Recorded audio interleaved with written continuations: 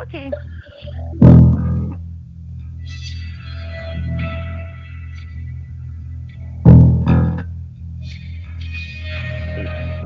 Why does Ryan keep? Why does Brian always play these creepy ass music? Here before the Congressional Committee to tell what I knew of activities which might lead to an attempt to Why set up does a he always play what? Why does he always play? Why does he always pick these musics that are like really fucking creepy? I don't know. I don't know. I don't know where he's been lately. I know it like really freaks. It really freaks me out, you know. Yeah. Yeah. Well, you know, bless his heart. Someday he'll come back. I'm sure. We'll be able to talk again with him. You know. But you mean the things he plays freak you out? Yeah. Yeah.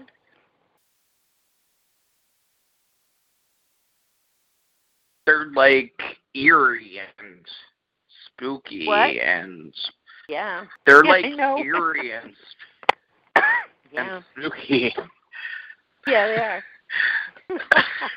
And I get scared when I listen to them, but you know, I come back anyway. Yeah. Yeah, you would think he would choose more calming music about it, especially when it's like a targeting podcast, and especially when it's in the middle of the night. Yeah. Oh, he just wants to spook us, I think. I don't know. He's been kind of closed off lately. I hope he comes around. Huh? Someday. Yeah. I was thinking about. Well, I keep thinking about it, but I haven't really worked at it too hard. But I've always been going to restart my Friday night call, and I'm just not doing it. I'm not sure why. Like, ever get like night terrors from like sleep Do I paralysis? get night terrors? Actually, I get day terrors. I'm more panicky during the day. You know. Because I know they're all kinds. Do you know what night terrors? What night terrors are? You know what night terrors and sleep paralysis? Yeah. Do I know what night? I think so. I know I've been terrorized at night. You know, right after my husband died, I started having. No. Like. No. Okay. Like yeah. It's like. So what happens is you're conscious, but your body is still locked because you're still asleep.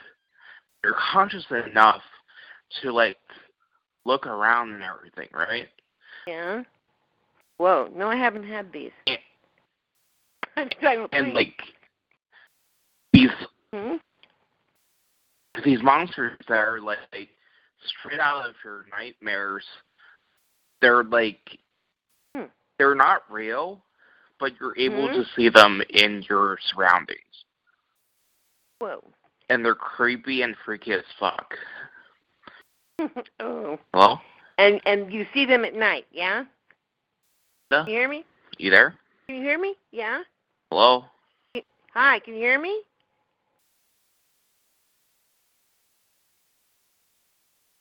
Can you hear me?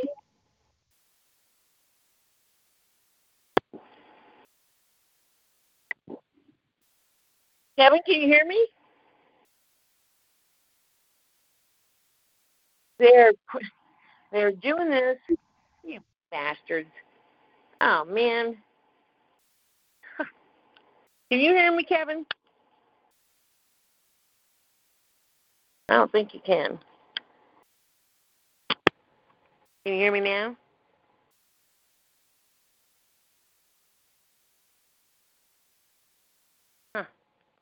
The potential for the disastrous rise of misplaced power exists and will persist.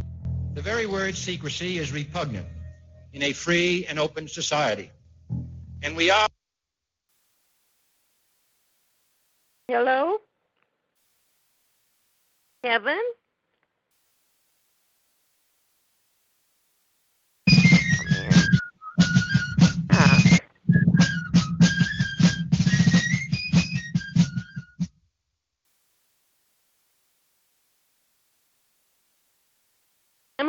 on the phone? War, a formative experience for a generation of CIA and military intelligence personnel involved in the Phoenix program. They viewed the military defeat in Vietnam as a betrayal on the home front, a loss of will by domestic political enemies, not a military failure against a nationalistic revolution fought as a Hey, guerrilla Linda, war. I'm back. The Phoenix Oh, there you program are. Can you hear me? targeting I suspected can hear visa you. advisors Oh, in a okay. systematic manner. I couldn't tell. Okay, so Sorry, I was basically, cut off. sleep What? paralysis. So basically, what sleep paralysis is, it's Yeah, like a that's what waking you were saying. nightmare. It's Yeah? like your Ew. body is locked, and you feel like you're awake in your room, but like your body is still locked, and Yeah? you hallucinate these monsters that are almost like real, and they're really freaky. Yeah. I don't like this at all. I can't imagine having that, you know? No, I don't have those. I don't have night terrors. I do have daytime terrors, but not night. And I take too much trazodone. I knock myself out.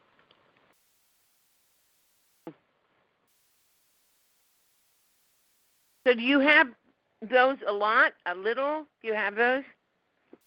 Often? They're very rare, but when they happen, they're really freaky because you just feel this sense of dread and unease, Hmm. and like your mind comes up with the freakiest shit. Yeah. I don't have those. Well, I was married to a really crazy person for a while in my life. But I think it qualifies. I was wondering if there was something wrong with me or if it was like a TI thing, Is something wrong with you or what? or if it was like a TI thing. What do you mean, hon? What do you mean, something wrong with you? I don't know. Like I don't know if it's something with my with just me, or if it was something like in the TI community, if it was common. If you mean like the night terrors thing? Yeah. Oh no, I think if you bring it up on a call, you would get a lot of people saying, "Oh yeah," you know. I think so. A lot of people, I seem to have heard, well, not a lot, but a fair amount of people who just who also they have those night terrors. They get paralyzed. They see scary, ugly stuff. You know. I'd say there are a few, to say the least. Don't think you're alone.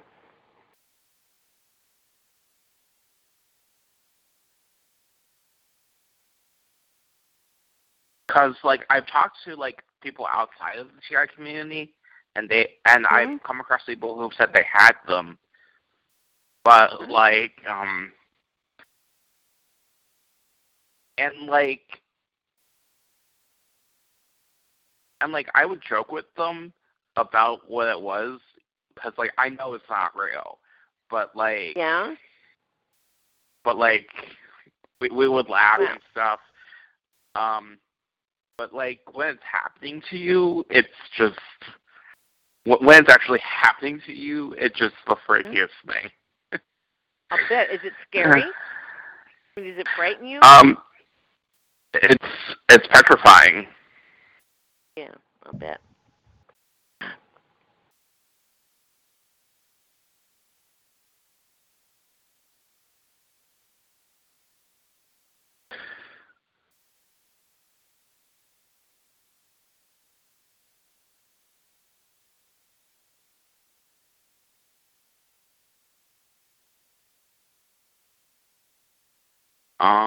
Yeah.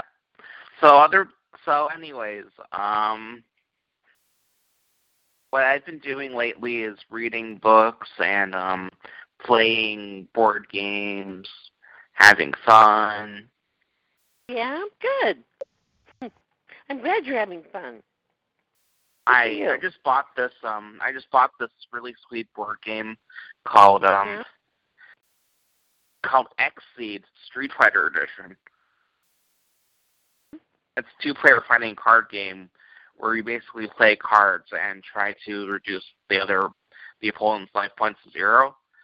It's like a fighting game. Do you know what those are? No. No, I'm not a big board game player, but I can sure listen. Do you know what fighting game? Do you know what fighting games are? Do you know what fighting games are? Like video games? Video games. I don't know if I know. I know I used to do some. Well, I don't think so. I'm not sure what you do in a video game. You play with other people? Yeah. So there's a specific type of video game called a fighting game where you basically play as a martial artist and you try to. So you've seen kung fu movies, right? Yeah. So you're basically playing as two martial artists, and you're trying to knock out the other person. So you have a life bar, and you have special attacks and stuff you can use. You have you have special moves, and you have ultra combos, which are these really spectacular moves that you can pull off once you reach a certain once you stored up enough of a gauge, which is like mana, or just like mana in D&D or crap. How do I explain? Right, do you kind of know what I'm trying to get at?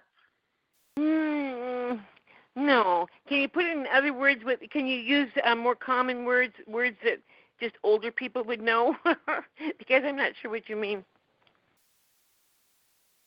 So in fantasy. Yeah. So in fantasy, there's a certain amount of magic each person has, and you basically. And so for an ultra combo, you basically draw from the magic reserve that you have, and you can only pull off a certain number of those. Okay. And who wins? What is the basic? What is the goal of the game? When you win, why did you win and what do you win? Yeah. The goal of the game is to reduce the opponent's life point to 0, and you win by knocking out the opponent. And how do you knock him out? Okay. So you play cards to reduce their life points, and when their life points are reduced to 0, they're knocked out. You win. Okay. Do you play that on computers, or do you play that with somebody around? I mean, who do you play it with? I play it with cards, and then I play it face-to-face with people. Okay. So it's with another person. Okay. Yes. So it's like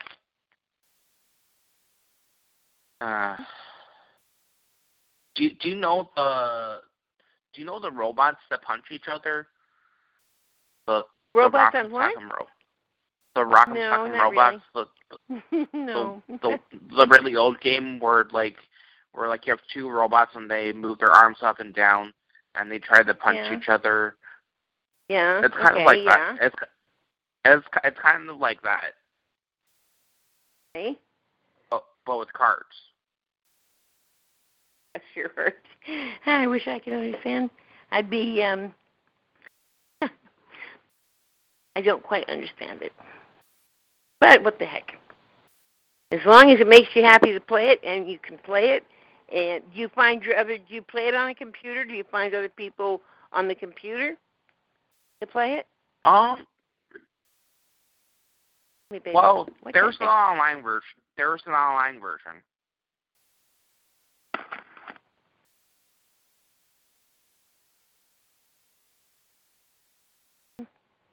There is an online version. So I do play it with people online. What? So they made a video game version of it. So Yeah? you can play it online, but you can also play it Okay. in person. Oh, I see. Okay. Okay. Yeah. And it's played with cards. Watch out, Jack. You got to watch out a little bit. Watch out, baby. Watch out. Yeah. It's okay. You're okay. Ah, boy. Good boy. You can stay right there. Yeah, it's played with cards.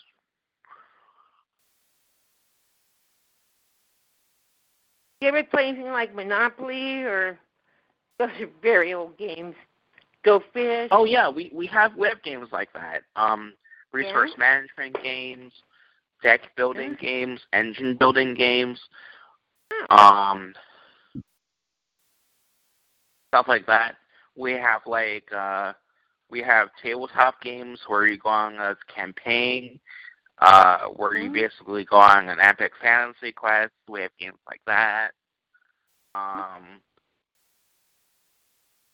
We also have games like where you like manage a country and you try to get the most resources. You try to advance your country and stuff like that.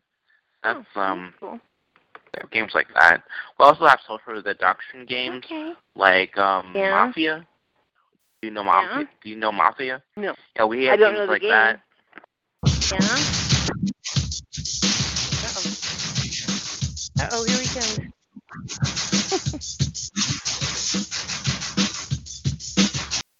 Okay, this I like.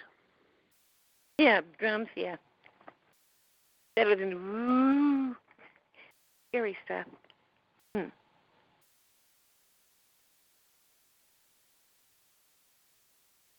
If Ryan's on the call, why hasn't he been joining in with us? I don't know. I don't know. Bless his heart. He's just not very social lately. But Yeah, we all have Ryan, our time. Huh? Ryan, we want you to join in with us. Ryan, we want you to join in with us if you're listening. Come on, hon. Come on. We're here. I don't know what's going on. Bless his heart.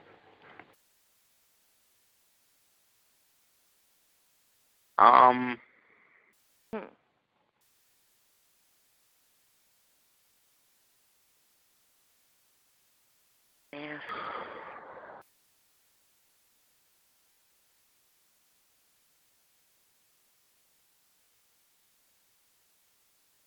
So have you ever been out of New York? Yes, I've been to China, Toronto, all around good. Europe. Yeah, good. Yeah. What was your favorite country? That's okay, baby. Or do you have a favorite country? Mine was Greece. I think Greece. Well, Greece and what's that big one with the Come on, Linda, the pyramids. Egypt. Egypt was fascinating. I thought. Is fascinating.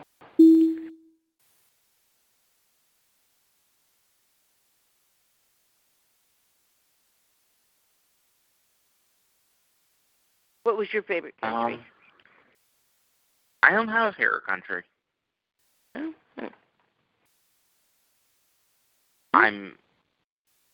I'm partial to America, China, and Japan because I'm like culturally, racially, and physically part of those countries. Yeah, I can see why you would want to see a little bit of your heritage, wouldn't you? But I'm not gonna say which one's my favorite country because, well, America's a favorite country because I'm American. Oh, I see what you mean. Yeah, but still, that's some of your heritage, I think. If I had to say which country brought me the most pleasure so far in my life, maybe Japan because of the video game companies that are based in Japan, and the anime companies that are based in Japan. But.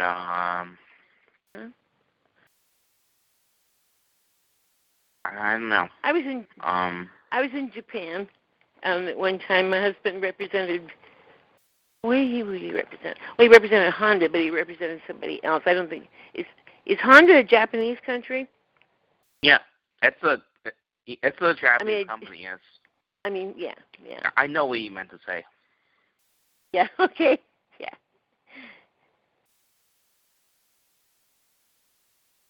Yeah. Yeah, it's a Japanese car company. You got it. Yeah.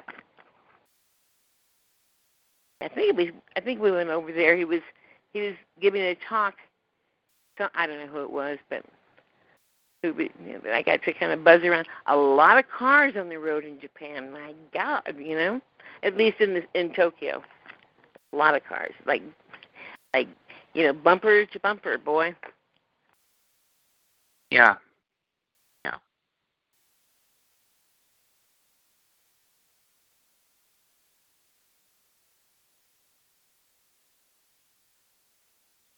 So you got friends around there that you play these games with, yeah?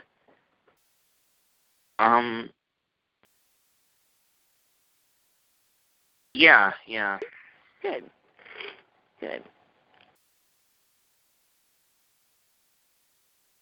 Did you say you got stalked in school? I can't remember exactly. I think you... Yes, I got stalked in school. That's why I'm always trying to,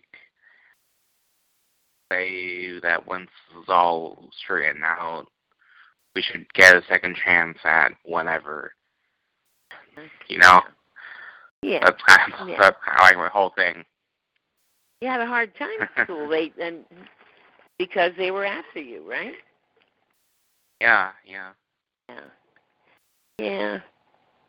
Well, if you had enough background to put a resume together, I can always help you put a resume together. I used to be in the business, I have a resume. Oh, good.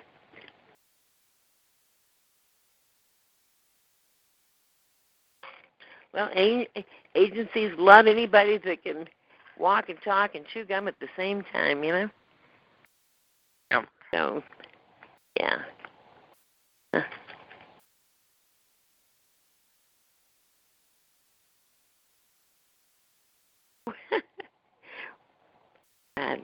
Life is funny. The first temporary job I had was at my husband's law firm. I started working there as a temp at night. Turned out to be a whole different life. It was interesting. Well, not really. Law is never very interesting, but... You must be pretty healthy not to have sleep paralysis. I could not understand a word you just said. What did you say? You must be pretty healthy not to have sleep paralysis. I'm pretty healthy. I've been taking vitamins, I think, since I was about 3. I take vitamins every morning, every night. I eat my protein, my vegetables, all that good stuff, Yeah. Is that what you said? You think I must be healthy? Yeah, you must be healthy and never have had sleep paralysis. Well, I have sleep problems. I just, that's why I take trazodone. But, I told that they changed companies that manufactured my trazodone, and it's horrible. It's absolutely horrible. And the company is under investigation by the FDA, and they're really careless, bad, a bad company, and they're in India, and they have no regulations. Well, that's what they changed my prescription to, was that company's stuff rather than the one I used to take. And really, it makes a difference. It really makes a difference. I think we should all take a look at, we should all make sure the company that makes the drugs that we get prescribed is a good company, because there's some really bad ones out there. It's amazing what goes on in pharmaceutical companies,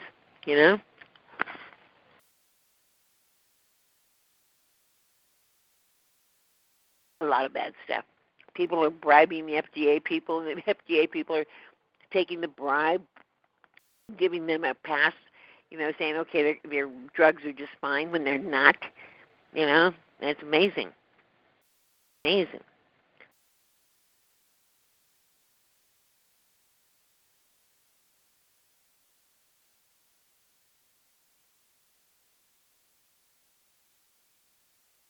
So anyway, I made really sure. I called, the pharmacy and went after I'd taken them for a while, and I said, this is horrible. These are horrible. I want my other ones. I want the ones that, the prescription that other company made. These are horrible. So he says, okay, we can do that. So just finish this out, and then we'll order them from the other. So I get my refill today. It's another company from India that's under investigation by the FDA. Boy, I'll tell you, it's a Johnny drugs are really slipshod business.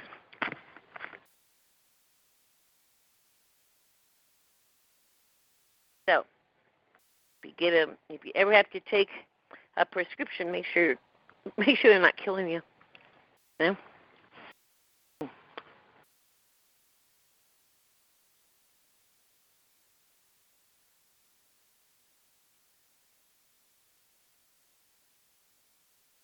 I think there's a reason they say, oh yes, we'll do it, or we'll order it right now. Don't worry, we'll have it all right there. And then today, they didn't. That's not cool.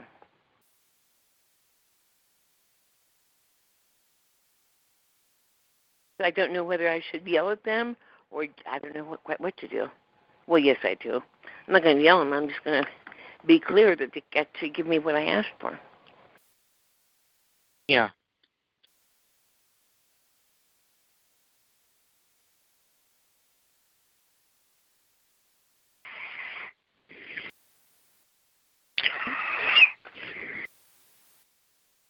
So you do have trouble breathing. When you have trouble breathing, is it?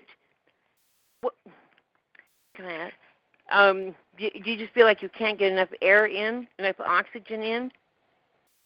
Yeah. Yeah, I know that feeling. Yeah.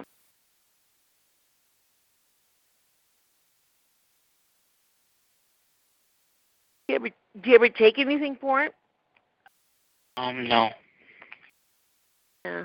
You might want to get a fan. That helped me.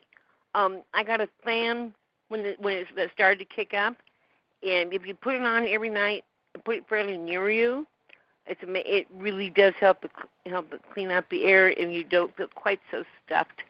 It really does help. Okay. Yeah.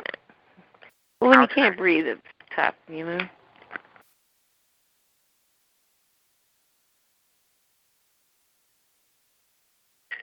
So does your mom help you out?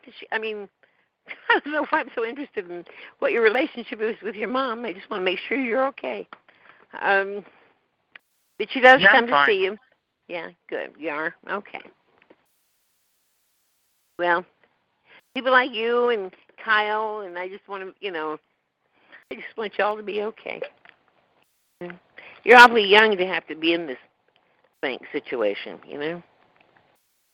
Yeah, I'm hoping that when it's over, we got a fresh start. Yeah. It would only be fair. Nothing about this is fair, however. But we'll get there someday. Yep. Do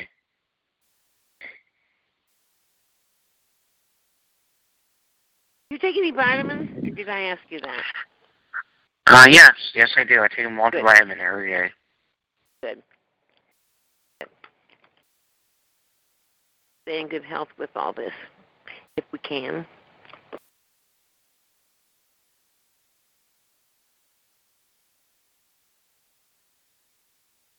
Are you a tidy person? I'm not. I keep checking with everybody else. Do you keep things clean? I'm not a very tidy person.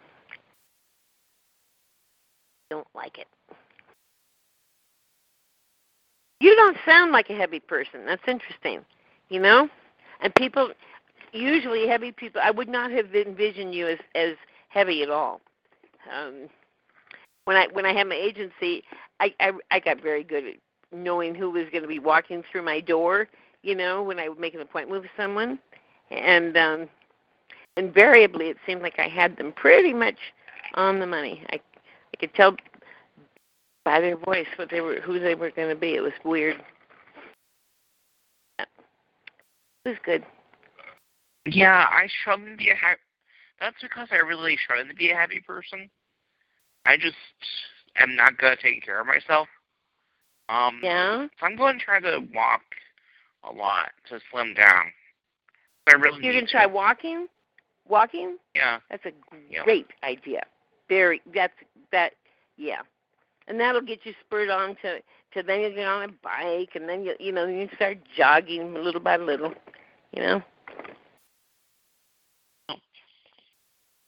That's good, though. We should all walk every day.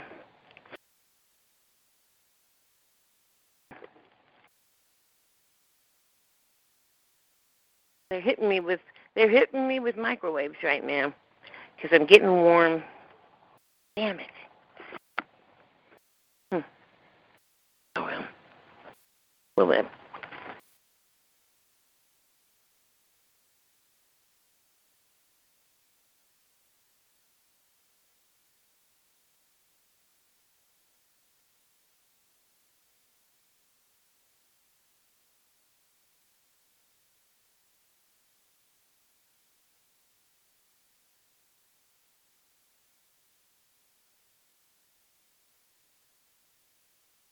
So what do you do with yourself during the day? Play cards? Play cards, read, write.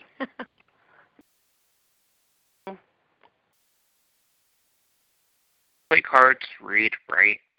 That kind of thing. Yeah. Cool. You might want to keep a journal of what happens every day. It's really amazing how good that is because it's amazing how it helps you stay on track, and you go forward and you look back and you see it's just really amazing. It kind of helps you put it all together. I've been journaling for a couple months now. It Cool. helps you remember everything.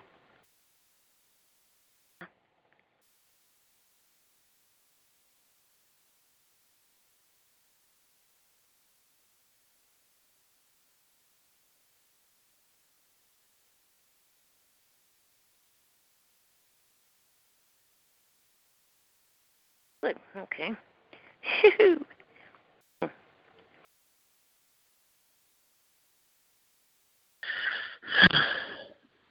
So do you think you eat too much? What do you think? How do you think you put on the weight? And when did you? When I was on medication. Hmm? When I was on medication. Yeah. You ate too much on And, medication? And I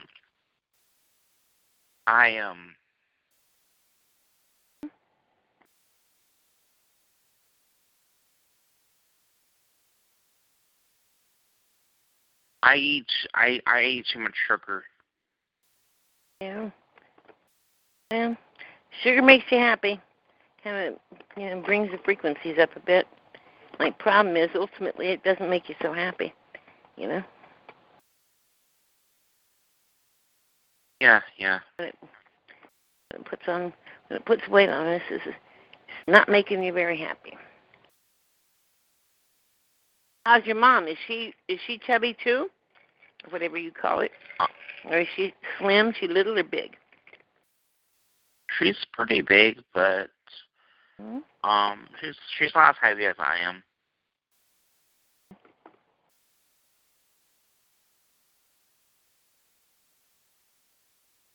For your eyes, you should take lutein. Good thing. Wait, what? Good thing. Lutein, Lutein. Lutein. Really good for your eyes. Keeps them healthy. Okay, I'll look into it. Yeah, really. You should do that because they will go after them. It seems.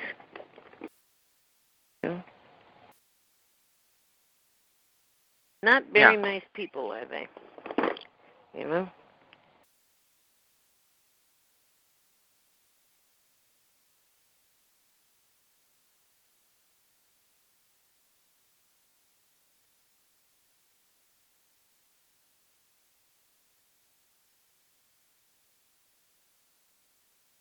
Yeah, you're right.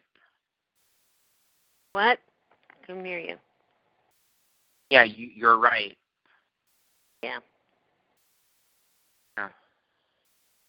You know, thank God I've always taken vitamins. I'm not sure why I have, because I haven't been real big on taking care of myself over the years. But that's something I've been just, forever doing, and I think it has helped me get through this stuff, No.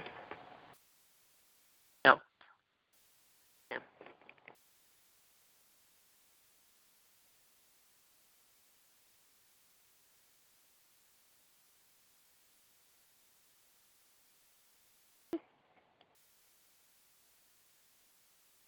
What do you do during the day? Oh, I do Facebook. I clean up after myself. I don't do that much with Jack, and I need to do more. But I have something.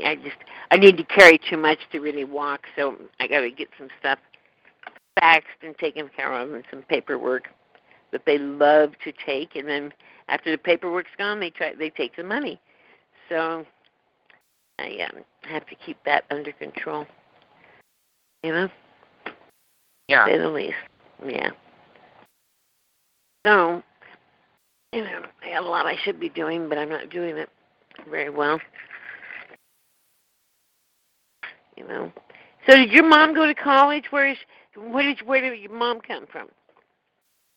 Yeah, she has a PhD in chemistry. Where does she? Good for her. Yeah. Did she work? She hasn't worked since my father died. Aw. What did your dad do? He was an engineer. Was he? So was my Yeah. dad. Yeah. I think my dad may have been a target, too, from a lot of the things he said, and then the way he finally died. I think he was a target. He was a good man, too. Very good man. I miss him.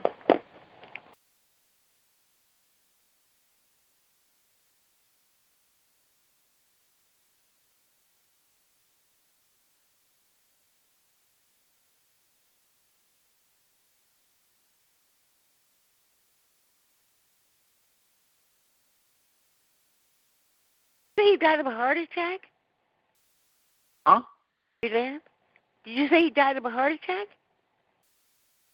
No, he died in the plane crash. Oh, that's right. That's right. I told you this before. Yeah, I know, but I forgot. So I'm sorry. Must have been thinking about something else. Well, I forget a lot.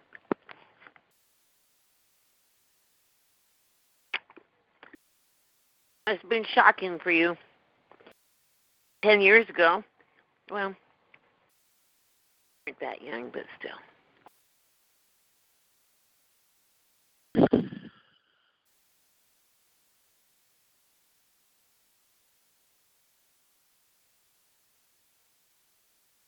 I do think that we see the people that we dearly loved. I do think we see them again, later on, when it's time for us to pass over. I think we do. I had a near-death experience one time, and I was this big light post hit me over the head, and I ended up with some broken vertebrae and 47 stitches in my head, and it was. But anyway, I was out or going out, and I was floating. I was hearing bells and stuff, and I was sort of floating along a rock wall with a sea of people behind it. And when I got to the gate, my husband was standing there. This was after he died. He was standing there, and he was telling me, I so much wanted to go with him. And, but he said, no, you can't now. You got to go back. And I did. And then I heard the ambulance driver yelling my name. Do you know who you are? Yeah, I do. But anyway, it was interesting that I was able to see my husband again. It really mattered. Well, I do think there's an afterlife.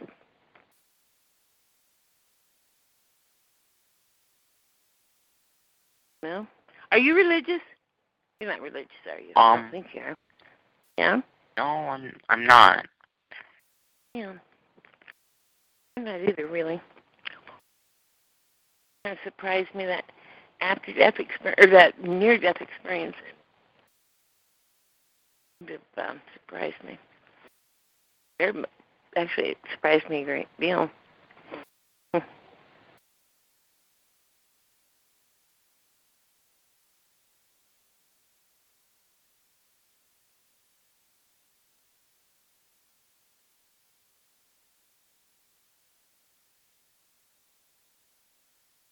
Okay, I'm going to mute the phone for a second. I'll be right back. Okay.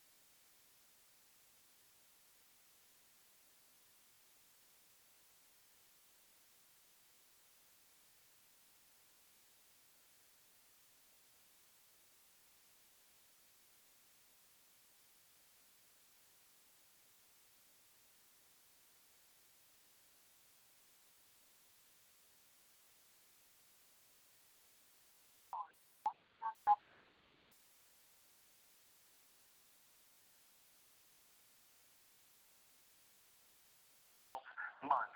But for you to understand my story, we need to transport our way to the Shopify back office, which we can do right here. So what we're looking at is the back office.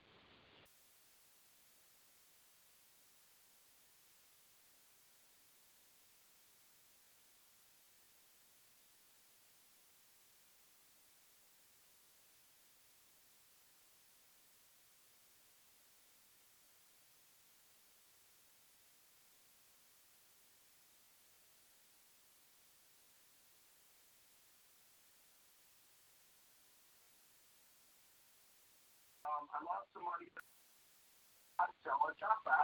On Shopify. If you look for that day, $95.79. But as we figured out what it takes to actually do the ads and what works and what doesn't work, I actually scaled the product from nothing to around $5,900 for the first month, which you can actually see right here on the dashboard.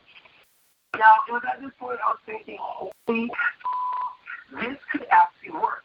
So I actually went all in, right? Whatever I was focusing on, it didn't even really matter anymore because this was it. This was going to be the reason why I was going to get some time freedom while I was able to spend more time with my family, doing things I love doing, going around love going, and traveling the world. It was this that was going to be my vehicle that was going to change everything for me. And it was ups and downs. There was a lot of trials and tribulations.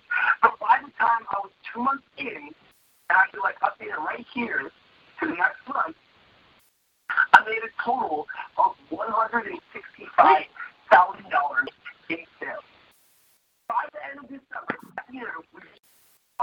press this really quick, and Kevin, did more people join us? Is that a person or a recording?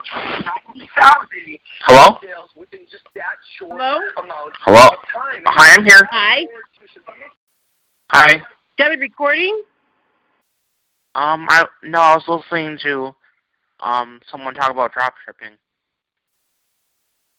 So is somebody on the call? Oh no, it's a video. Okay. Yep.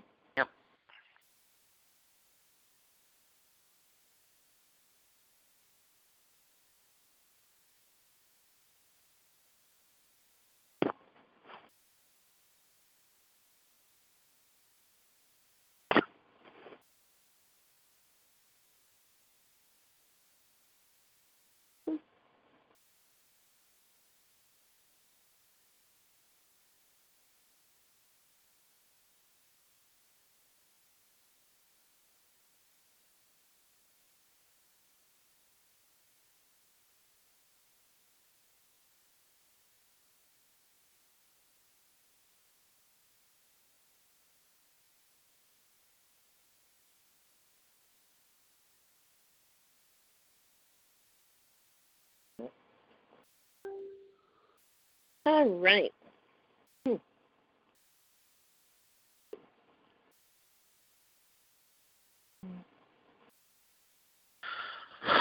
Yeah.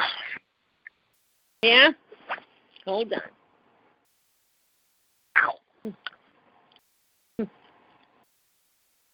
Well, it's a shame. Or hold on.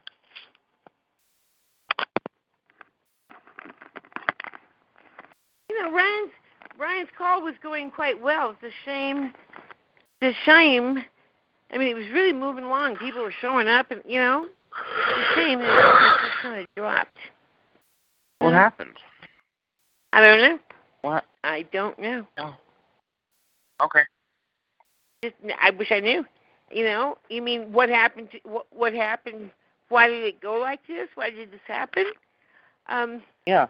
I don't know because he really has the capacity to have a great call, and I wish he'd do that.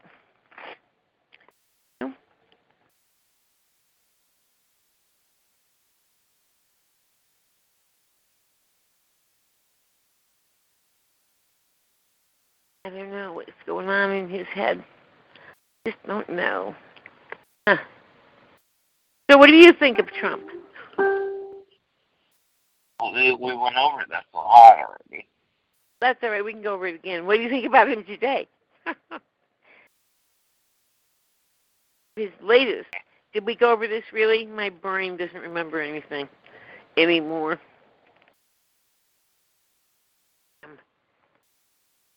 As I said, I don't like the guy, but if he exposes gang stalking, then I'll be for him. Yeah. If he has gang stuff, yeah, I agree. Yeah. I'll like him if he stops all this. I don't think he will, but this is so crazy. This is just so crazy. All of this makes no sense at all. Not at all. Yeah.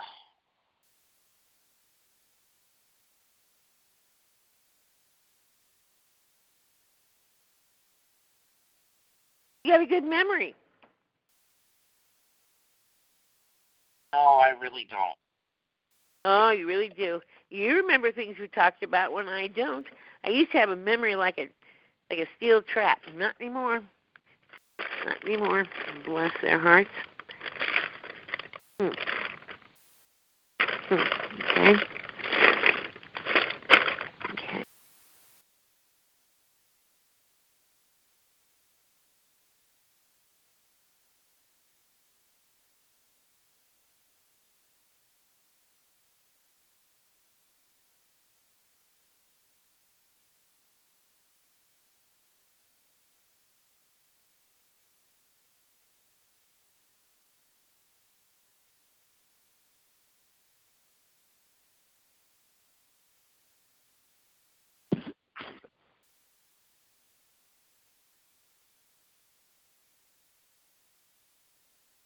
So you think you're a pretty happy person?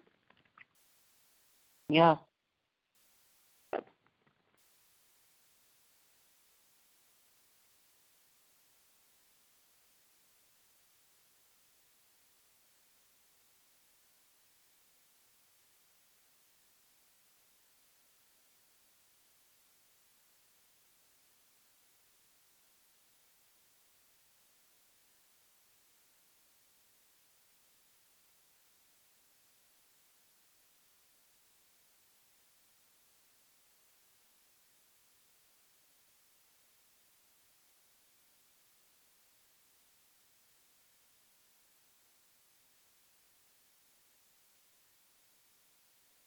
Well, Hello? I'm right here. hi. Hi.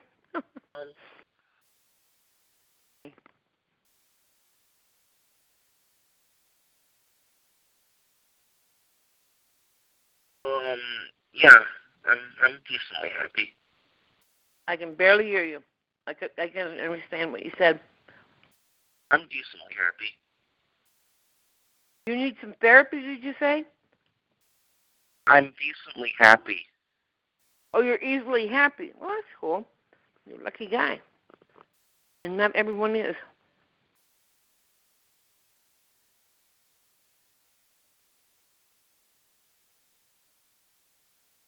You're lucky if you're easily happy. So your mom must have been a good mom if she raised a happy son.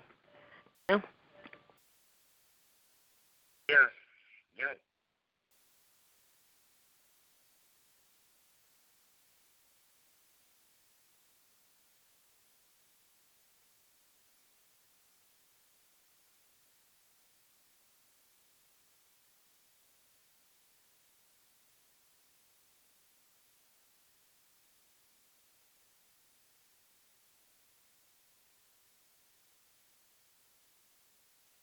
My alarm setting. Okay, well, I'm gonna go now. Okay, hon. Me too. I'm gonna go to sleep pretty soon. Okay. Talk to you later. Talk to you later. Okay, hon. Talk to you then. Bye-bye. Bye. Hey, Jack.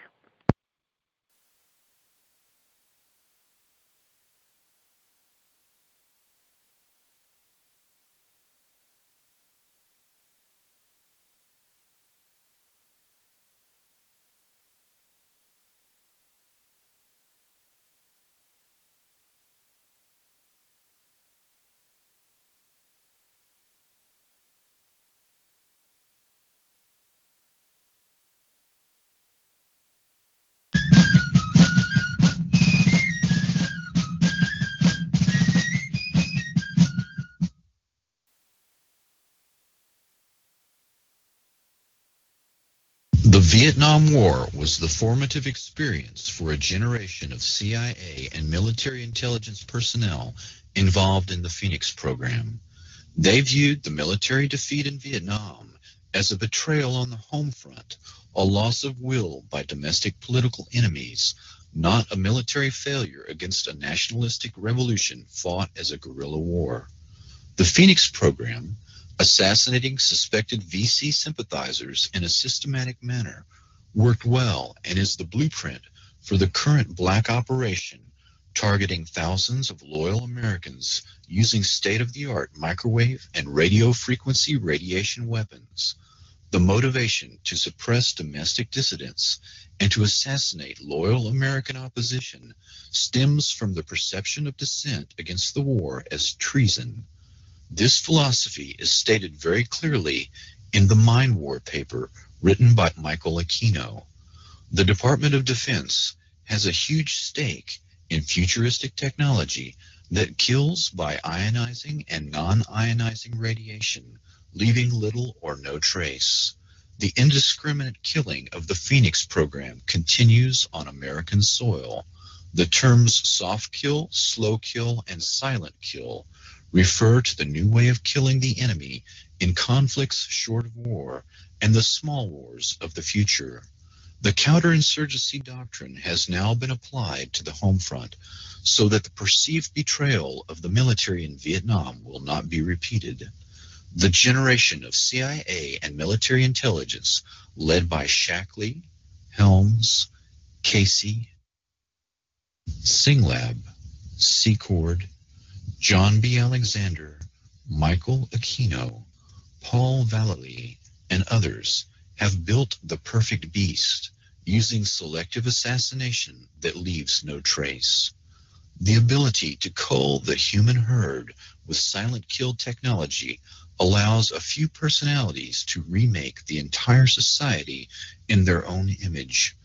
Extremely low frequency technology slowly drives the target crazy with silent sound, similar to the CIA MKUltra psychiatrist Ewan Cameron's psychic driving technique used to break down the target's personality.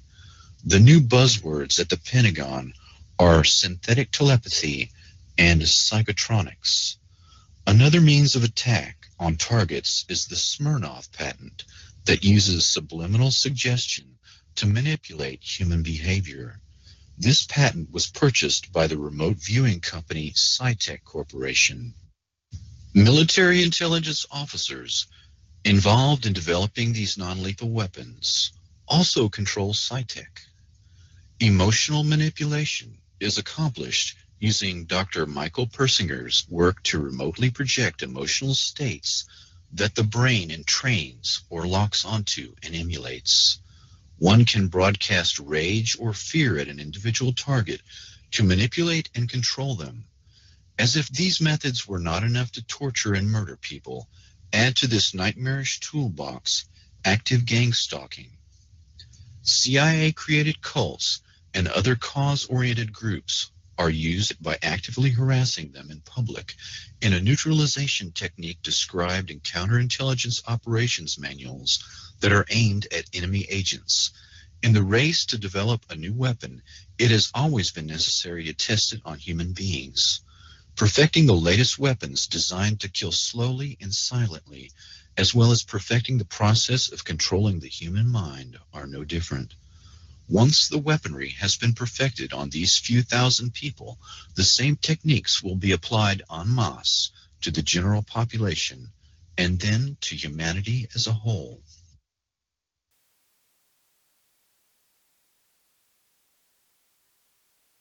MKUltra was the secret CIA crash program to develop techniques to control the human mind. By the end of the Korean War, 70% of the 7,000 U.S. prisoners of war had signed confessions. 15% cooperated fully, and only 5% steadfastly refused confession or indoctrination. Professors Wolf and Hinkle submitted a secret report to Director of Central Intelligence Alan Dulles about communist methods of brainwashing that was the definitive work on the subject in 1953. It stated that no drugs or machines were used. Intense psychological pressure and human weakness were the key, beginning with solitary confinement. Guards constantly reminded the prisoner that he was totally cut off from outside support, ordered him to stand for long periods, dictated the positions allowed for sleep, waking him if he moved while sleeping, banned all outside stimuli such as books, conversation, or news of the outside world. After 4 to 6 weeks, the prisoner would break down. Quote, "He weeps, he mutters, and prays aloud in his cell." At this stage, the interrogation began in a special room. The guard told him that he knew his own crimes all too well. The prisoner is in the position of trying to prove his innocence to he knew not what. The interrogator and the prisoner bond in their shared ransacking of the captive's soul. As the interrogation proceeded, the prisoner realized that he could only end his ordeal with a full confession. Quote, "The prisoner feels that something must be done to end this. He must find a way out." According to a KGB man, more than 99% of prisoners sign a confession at this stage. Then the subject was either shot or sent to a labor camp after sentencing. Chinese techniques would move on to re-education of prisoners by moving them into a group cell for political indoctrination, incessant study of Marx and Mao, lectures and self-criticism led to political conversion by group pressure. Prisoners demonstrated their commitment by ferociously attacking any deviations. Constant intimacy with prisoners who reviled him for his resistance pushed the prisoner beyond his emotional endurance. As the prisoner conformed, his cellmates gave increased acceptance and esteem, which reinforced his commitment to the party, for he learned that only his acceptance allowed him to live successfully in the cell. In contrast, the American mind control effort was a mini Manhattan Project, with the conviction that the keys to brainwashing lay in technology. The agency's brainwashing experts gravitated to people in the mold of the brilliant and sometimes mad scientists, obsessed by the wonders of the brain. In 1953, CIA officer Richard Helms chose Dr. Sidney Gottlieb to run the technical service staff. The TSS, through the Office of Research and Development, was given the job of developing poisons to assassinate political opponents, truth serum drugs for interrogating spies, and hypnotic techniques to create unwitting double agents, couriers, and robot assassins. Dr. Gottlieb used Nazi scientists and their state-of-the-art mind control techniques that had been perfected in concentration camps using victims of the Holocaust. General Dwight D. Eisenhower gave his personal approval to exploit the work and research of the Nazis in the death camps. The German doctors were brought to the U.S. and went to work for Project Paperclip. These men were insulated against war crimes charges. The Nuremberg prosecutors were shocked that the U.S. authorities were using German doctors despite their criminal past. Under the leadership of Dr. Struckhold, 34 scientists accepted contracts from Project Paperclip and were moved to Randolph Air Force Base in San Antonio, Texas. These personalities began to work on human radiation studies, aviation medicine, microwave technology, and MK-Ultra mind control experiments. The authorization to hire these Nazi scientists came directly from the Joint Chiefs of Staff. The top military brass stated that they wished to exploit these rare minds. Operation Paperclip eventually recruited 9,000 Nazi scientists and technicians to help the U.S. destroy the USSR. Some of these scientists were known as programmers, people skilled in the art of breaking down and controlling the human mind. Dr. Joseph Mengele and others experimented extensively with children and adults using mescaline, electroshock therapy, hypnosis, sensory deprivation, torture, rape, starvation, and trauma bonding in an effort to control the human mind. Dr. Mengele was so successful using the technique of trauma bonding that survivors today still exhibit a profound affection for their torturer, referring to Mengele as Beautiful Joseph. Dr. L. Wilson Green was a Jewish doctor who the Nazis coerced to participate in their experiments at Auschwitz. This individual, whose code name was Dr. Green, came to the U.S. after World War II and began to experiment on adults and children for the military and CIA. The military and CIA copied the Nazi methodology and began numerous programs of their own. The first CIA program was known as MK-Ultra. The MK is an abbreviation for the German words for mind control. By 1953, the CIA, U.S. Navy, and U.S. Army Chemical Corps were conducting their own narco-hypnosis programs on prisoners, mental patients, foreigners, ethnic minorities, and those classified as sexual deviants. To avoid confusion, the dozens of mind control operations will be referred to generically as MK-Ultra. According to MK-Ultra documents and sources, the methodology of mind control works best when severe trauma is administered by the age of 3 years old. Severe trauma, such as rape, applied at the age of 3, will cause the personality to split or dissociate in an attempt to shield the mind from memories of events too painful to endure. The psychiatric terms are multiple personality disorder or dissociative identity disorder and can be produced accidentally or purposefully. The Three Faces of Eve is the true story of multiple personality disorder created by childhood abuse. Psychic trauma and creation of multiple personalities was eventually codified by programmers into a standard methodology and is typically accomplished by forcing children to observe and participate in the ritual sacrifice of animals and humans, and inducing further psychic trauma by the means of rape and other horrors. The trauma causes the dissociation. This functions much like the partitioning of a hard drive in a computer. The dissociative state is used as an opening to hypnotically induce an alternate shell personality. The programmer will use hypnosis and triggers to call forth the created personality, known as an alter personality. Only 20% of the general population is easily hypnotizable, but trauma at an early age makes people vulnerable to dissociation and thus easily hypnotizable. Typically, the programmer might wear a costume, such as a rabbit suit, and sacrifice a rabbit in front of the child victims before they are physically traumatized. The image of the rabbit, a phrase from Alice in Wonderland, or similar paired images are used as the triggers to call forth the alter personality. The method works best when the trauma is repeated around 6 years of age.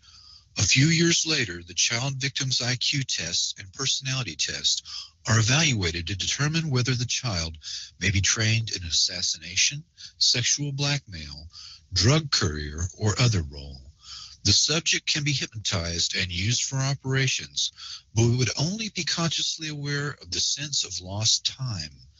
Dr. Sidney Gottlieb employed these early programmers and concentrated on the use of LSD for mind control and exotic poisons and drugs for political assassinations.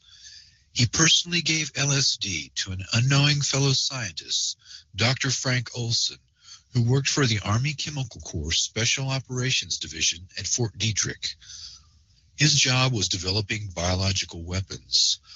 Dr. Olson committed suicide by jumping through the window of a 10th floor hotel.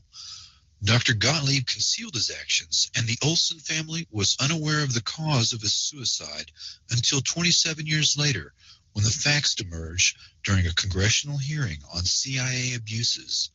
The link between Gottlieb and Olson illustrates how the different elements of biological and chemical weapons, radiation testing, and MK-Ultra were all intertwined. Dr. Ewan Cameron was president of the American and Canadian Psychiatric Associations. He ran the Allen Memorial Institute, which was founded in 1943 with funds from the Rockefeller Foundation.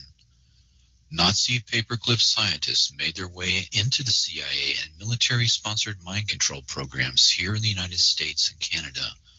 Some of these scientists were friends of Dr. Cameron.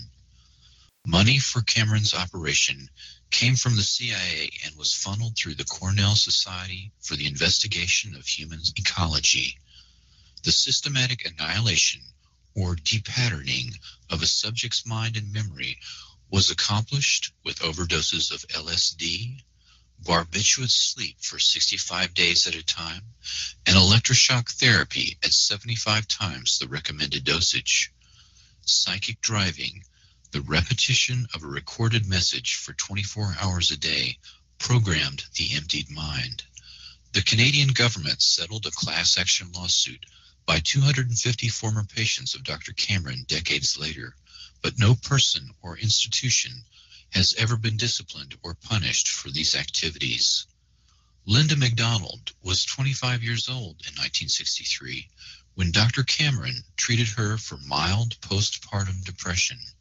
She received 102 electroshock therapy treatments, 80 days of drug-induced sleep, and emerged completely depatterned, essentially like a newborn, totally incontinent, Unable to state her name or recognize her husband and children, she had to relearn how to drive, cook, read, and use a toilet. Eventually, unlike many of the patients of Dr. Cameron, she made a complete recovery. Cameron was the premier psychiatrist of the 20th century. He had studied Nazi scientists at the Nuremberg trials and later replicated many of their methods and sought their assistance in the race to control the human mind. Cameron's mind control experiments were one program out of many run by the CIA, Navy, Air Force, Army, and others. Although many parallel operations were occurring in the U.S., none of them was ever discovered or prosecuted. These programs were run by men the likes of Morris Allen, Dr. L. Wilson Green, Dr. Martin Orne, Dr. Stephen Aldrich, Dr. James Hamilton. These and other American and foreign-born programmers were supervised by Dr. Sidney Gottlieb, who was in turn supervised by Richard Helms and Alan Dulles, the director of the Central Intelligence Agency.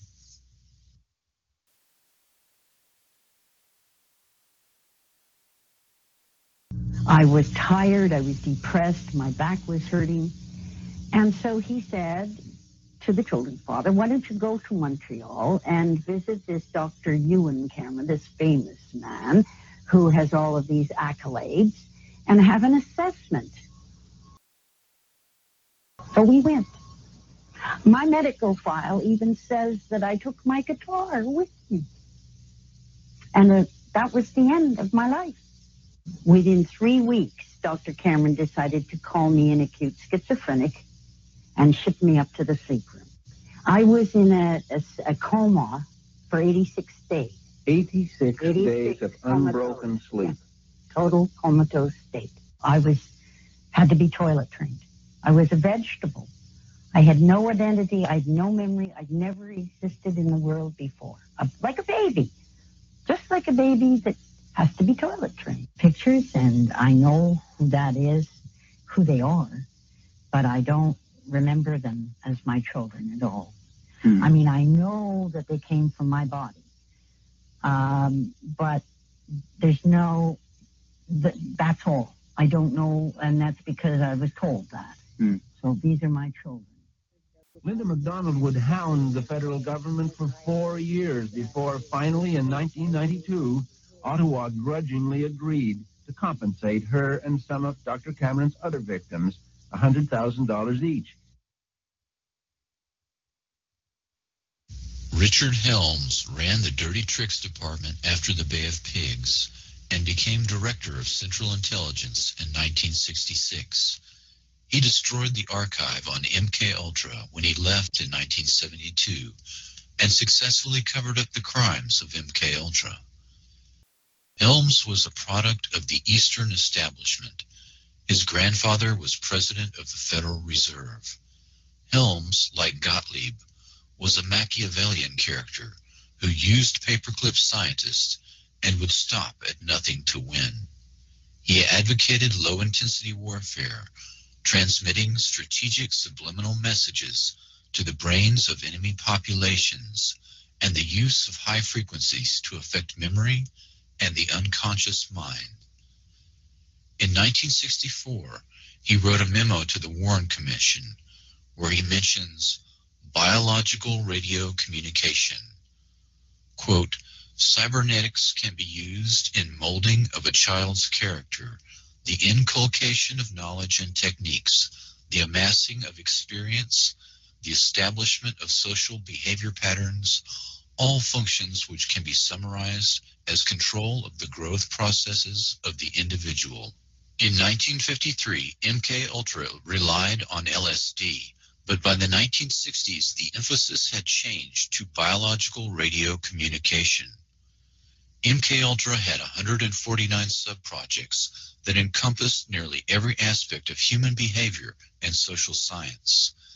In the 1977 Senate hearings, former CIA Director Admiral Stansfield Turner stated that the program took place at 80 institutions, including 44 universities, 15 private companies, 12 hospitals, and 3 prisons. MK-Ultra Subproject 119 was the foundation of all non-lethal weapons programs currently active and included a summary of 5 areas, one of which is entitled Techniques of Activation of the Human Organism by Remote Electronic Means. This memo was dated August 17, 1960, and when viewed with other evidence that was not destroyed, shows significant interest in radio frequency weapons and direct control of human behavior at a distance. By 1960, the CIA dropped emphasis on the use of LSD in favor of electronic influence. This aspect of the research is where the greatest modern emphasis has been, rather than chemical or biological agents, both of which violate existing treaties and leave physical traces. Dr. Stephen Aldrich took control of the Office of Research and Development in 1962 from Dr. Sidney Gottlieb. Aldrich started Operation Often, an investigation into the occult with the help of Houston sorceress Sybil Leek. CIA behaviorists carefully studied every aspect of the occult underground. The Scientific Engineering Institute, SEI, was a CIA cutout that had been set up in 1956 to study radar. In 1962, SEI set up a lab to study the effects of electrodes deep in the brain. In 1972, SEI also sponsored a course at the University of South Carolina in rituals of demonology and voodoo. Dr. Aldrich was an MK-Ultra programmer who focused on remote brain manipulation and the occult, the twin threads that run through SEI Corporation. In 1962, a CIA manual focused on radiohypnotic intracerebral control, RHIC, which was developed by the Pentagon. Quote, when a part of your brain receives a tiny electrical impulse from outside sources, such as vision, hearing, etc., an emotion is produced. Anger at the sight of a gang of boys beating an old woman, for example. The same emotions of anger can be created by artificial radio signals sent to your brain by a controller. You could instantly feel the same white-hot anger without any apparent reason, unquote. Another term, electronic dissolution of memory, EDOM, refers to the ability to erase memory at a distance.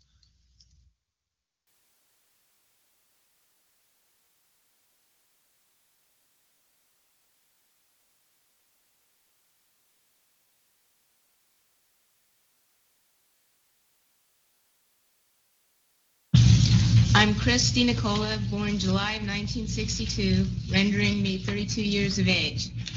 I was a subject in radiation as well as mind control and drug experiments performed by a man I knew as Dr. Green. I was a subject from 1966 to 1976. Dr. Green performed radiation experiments on me in 1970, focusing on my neck, throat, and chest, 1972 focusing on my chest and my uterus in 1975. Each time I became dizzy, nauseous, and threw up. All these experiments were performed on me in conjunction with mind control techniques and drugs in Tucson, Arizona. Dr. Green was using me mostly as a mind control subject from 1966 to 1973. His objective was to gain control of my mind and train me to be a spy assassin. I was in what looked like a laboratory, and there seemed to be other children. I was strapped down, naked, spread eagle, on a table, on my back. Dr. Green had electrodes on my body, including my head. He used what looked like an overhead projector and repeatedly said he was burning different images into my brain while a red light flashed aimed at my forehead. In between each sequence, he used electric shock on my body and told me to go deeper and deeper, while repeating each image would go deeper into my brain, and I would do whatever he told me to do. I felt drugged because he had given me a shot before he started the procedure. When it was over, he gave me another shot. The next thing I remember, I was with my grandparents again in Tucson, Arizona. I was 4 years old. You can see from this experiment that Dr. Green used trauma, drugs, post-hypnotic suggestion, and more trauma in an effort to gain total control of my mind. He used me in radiation experiments both for the purposes of determining the effects of radiation on various parts of my body and to terrorize me as an additional trauma in the mind control experiments. The rest of the experiments took place in Tucson, Arizona, out in the desert. I was taught how to pick locks, be secretive, use my photographic memory, and a technique to withhold information by repeating numbers to myself. Dr. Green moved on to wanting me to kill dolls that looked like real children. I stabbed a doll with a spear once after being severely traumatized, but the next time I refused. He used many pain induction techniques, but as I got older, I resisted more and more. He often tied me down in a cage, which was near his office. Between 1972 and 1976, he and his assistants were sometimes careless and left the cage unlocked. Whenever physically possible, I snuck into his office and found files with reports and memos addressed to CIA and military personnel. Included in these files were project, subproject, subject, and experiment names with some code numbers for radiation and mind control experiments, which I have submitted in your written documentation. I was caught twice, and Dr. Green ruthlessly used electric shock, drugs, spun me on a table, put shots in my stomach, in my back, dislocated my joints, and hypnotic techniques to make me feel crazy and suicidal. Because of my rebellion and growing lack of cooperation, they gave up on me as a spy assassin. Consequently, the last 2 years, 1974 to 1976, Dr. Green used various mind control techniques to reverse the spy assassin messages to self-destruct and death messages. His purpose? He wanted me dead, and I struggled to stay alive all of my adult life. I believe it is by the grace of God that I am still alive. These horrible experiments have profoundly affected my life. I developed multiple personality disorder because Dr. Green's goal was to split my mind into as many parts as possible so he could control me totally. He failed, but I've had to endure years of constant physical, mental, and emotional pain, even to this day. Between the years of 1957 and 1982, I became a pawn in a government scheme whose ultimate goal was mind control and to create the perfect spy, all through the use of chemicals, radiation, drugs, hypnosis, electric shock, isolation in tubs of water, sleep deprivation, brainwashing, verbal, physical, emotional, and sexual abuse. I was exploited unwittingly for nearly 3 decades of my life, and the only explanations given to me were that, quote, the end justifies the means, and, quote, I was serving my country in their bold effort to fight communism. I can only summarize my circumstances by saying they took an already abused 7-year-old child and compounded my suffering beyond belief. The saddest part is, I know for a fact that I was not alone. There were countless other children in my same situation, and there was no one to help us until now. Dr. L. Wilson Green, who claimed to have received $50 million from the Edgewood Chemical and Radiology Laboratory as part of the TSD, or Technical Science Division of the CIA, once described to Dr. Charles Brown that, quote, children were used as subjects because they were more fun to work with and cheaper, too. They needed lower profile subjects than soldiers or government people, so only young, willing females would do. Besides, he said, I like scaring them. They in the agency think I'm a god, creating subjects and experiments for whatever deviant purposes Sid and James can think up. Sid being Dr. Sidney Gottlieb, Dr. James Hamilton. In 1958, I was to be tested, they told me, by some important doctors, but from the society, or the Human Ecology Society, and I was instructed to cooperate. I was told not to look at anyone's faces and not try hard not to ignore any names, as this was a very secret project.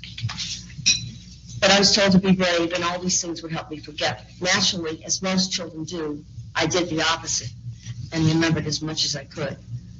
Dr. John Gittinger tested me, Dr. Cameron gave me the shocks, and Dr. Green the x-rays. Then I was told by Sid Gottlieb that, quote, I was right for the big A, or meaning artichoke. By the time I left to go home, just like every time from then on, I would remember only whatever explanations Dr. Robert G. Heath at Tulane Medical University gave me for the odd bruises, needle marks, burns on my head, fingers, and even the genital soreness. I had no reason to believe otherwise. They had already begun to control my mind. The next year, I was sent to a lodge in Maryland called Deep Creek Cabins to learn how to sexually please men. I was taught how to coerce them into talking about themselves, and it was Richard Helms, who was deputy director of the CIA, Dr. Gottlieb, Captain George White, Morris Allen, who all planned on filming as many high government agency officials and heads of academic institutions and foundations as possible, so that later when the funding for mind control and radiation started to dwindle, projects would continue. I was used to entrap many unwitting men, including themselves, all with the use of a hidden camera. I was only 9 years old when this sexual humiliation began. I overheard conversations about a part of the agency called ORD, which I found out was Office of Research and Development. It was run by Dr. Green, Dr. Stephen Aldrich, Martin Orne, and Morris Allen. Once a crude remark was made by Dr. Gottlieb about a certain possible leak over New Orleans East involving a large group of retarded children who are being given massive doses of radiation. He asked, why was Wilson so worried about a few retarded kids? After all, they would be the least likely to spill the beans. Another time, I heard Dr. Martin Orne, who was the director then of the scientific office and later the head of the Institute for Experimental Research, state that, quote, in order to keep more funding coming from different sources for radiation and mind control projects, he suggested stepping up the amounts of stressors used and also the blackmail portion of the experiments. He said it needed to be done faster than to get rid of the subjects, or they were asking for us to come back later and haunt them with our remembrances. I've already submitted as much information as possible, including conversations overheard of the people, agencies responsible. I'm able to report all this to you in such detail because of my photographic memory and the arrogance of the doctors, the arrogance of the people involved. They were certain they would always control my mind. Although the process of recalling these atrocities is not an easy one, nor is it without some danger to myself and my family, I feel the risk is worth taking.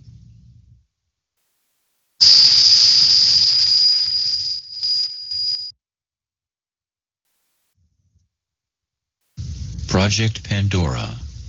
In 1953, the Russians began to bombard the U.S. Embassy in Moscow with electromagnetic radiation and the microwave spectrum, but the fact was kept secret from the embassy employees.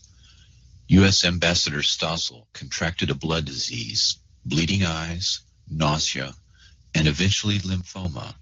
He and other employees eventually died as a result of the microwave attacks. Dr. Henry Kissinger sent a secret memo giving hazard pay to embassy personnel in the 1970s. Before the attacks, the USSR had met with the U.S. to try to head off an arms race in electromagnetic weapons, but were refused. In retaliation, they began microwaving the U.S. Embassy. It is possible that the U.S. government took advantage of the situation and used the embassy staff as microwave guinea pigs. The Department of Defense's Advanced Research Projects Agency, ARPA, set up a lab at Walter Reed Army Institute of Research and participated in Project Pandora. Scientists began zapping monkeys to study the biological effects of highly concentrated microwave frequencies. Similar studies were conducted at the VA hospital in Kansas City, University of Rochester, Brooks Air Force Base, Johns Hopkins, MIT, the MITRE Corporation, University of Pennsylvania, and other domestic and foreign labs. In one study, Dr. Jose Delgado experimented on 4 human subjects using radio waves, reporting they experienced different emotions, sensations, and colored visions. Delgado stated that these weapons were, quote, more dangerous than atomic destruction. With knowledge of the brain, he said, we may transform, we may shape, direct, roboticize man. I think the great danger of the future is that we will have roboticized human beings who are not aware that they have been roboticized, unquote. Dr. Delgado was in fact responsible for the development of a brain transponder that was used to roboticize human subjects. In the councils of government, we must guard against the acquisition of unwarranted influence, whether sought or unsought, by the military-industrial complex. The potential for the disastrous rise of misplaced power exists and will persist. 5, 4, 3, 2, 1.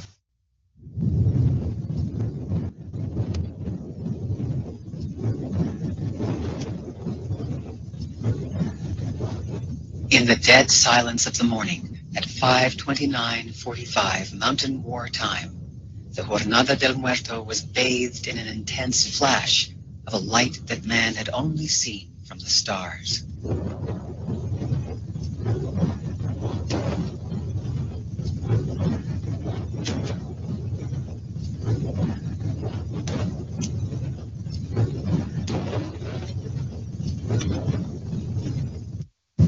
He knew the world would not be the same. Few people laughed. Few people cried. Most people were silent. I remembered the line from the Hindu scripture, the Bhagavad Gita. Vishnu is trying to persuade the prince that he should do his duty, and to impress him takes on his multi-armed form and says, now I am become death, the destroyer of worlds. I suppose we all thought that one way or another.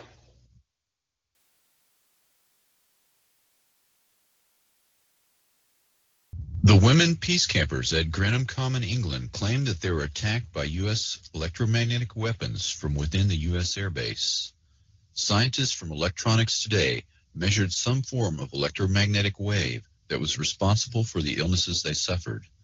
A team of doctors from the Medical Campaign Against Nuclear Weapons compiled a report on the condition of the affected women. The women first noticed a pattern of illness emerging in 1984. Women at different points around the camp appeared to experience similar symptoms at the same time, even though they were not in contact with one another.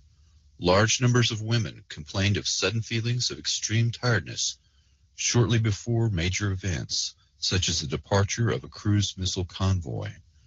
Readings taken with a wide-range signal strength meter showed marked increases in the background signal level near one of the women's camps at the time they claimed to be experiencing ill effects, including vertigo, retinal bleeding, burnt face even at night, nausea, sleep disturbances, palpitations, loss of concentration, loss of memory, disorientation, severe headaches, temporary paralysis, faulty speech coordination, irritability, and a sense of panic in non-panic situations, and in one case, a circulatory failure that required emergency treatment. Many of these symptoms have been associated in medical literature with exposure to microwaves, and especially through low-intensity or non-thermal exposure. These effects have been reviewed by Dr. Robert Becker, twice nominated for the Nobel Prize and a specialist in electromagnetic effects. His report confirms that the symptoms mirror those he would expect to see had microwave weapons been deployed. British defense officials have denied any form of electronic signal was being used against the protesters.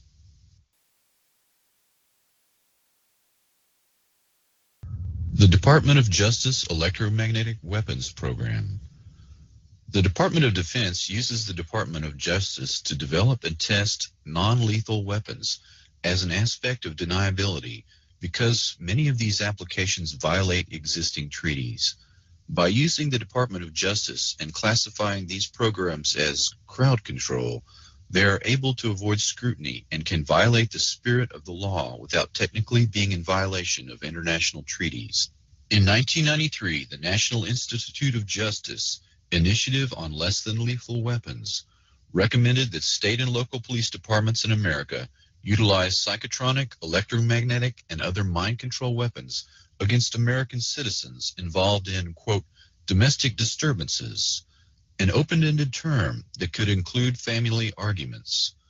The report said, quote, short-term research will be completed to adopt military technology to use by domestic law enforcement, including laser, microwave, and electromagnetic weapons, unquote. The Washington Post reported, quote, the Pentagon and the DOJ have agreed to share state-of-the-art military technology with civilian law enforcement agencies, including exotic non-lethal weapons, unquote. This new approach to law enforcement was showcased in a 3-day secret conference on non-lethal weaponry at the Applied Physics Laboratory at Johns Hopkins University in Maryland. The conference head was Colonel John B. Alexander, Program Manager for Non-Lethal Psychotronic Defense, Los Alamos National Laboratory. Attending the meeting was Attorney General Janet Reno, military weapons specialists, and representatives from state and local police departments. Subjects included radio frequency weapons, high-powered microwave technology, acoustic technology, voice synthesis, and application of extreme frequency electromagnetic fields to non-lethal weapons. Question about some of the technology that you're developing to fight the war on terror, specifically directed energy and high-powered microwave technology. When do you envision that you can weaponize that type of technology? Goodness, it is in, for the most part, the kinds of things you're talking about are in varying early stages. Do you have anything you would add? I don't think I would add much. I think they are in early stages and probably not ready for employment at this point. But you sound like you're willing to experiment with it. I think that's the point, and I think, and it's we have, I think, from the beginning of this conflict, I think General Franks has been very open to looking at new things if there are new things available, and has been willing to put them into the fight even before they've been fully wrung out. And I think that's not referring to these particular cases of directed energy or high-powered microwave, but sure.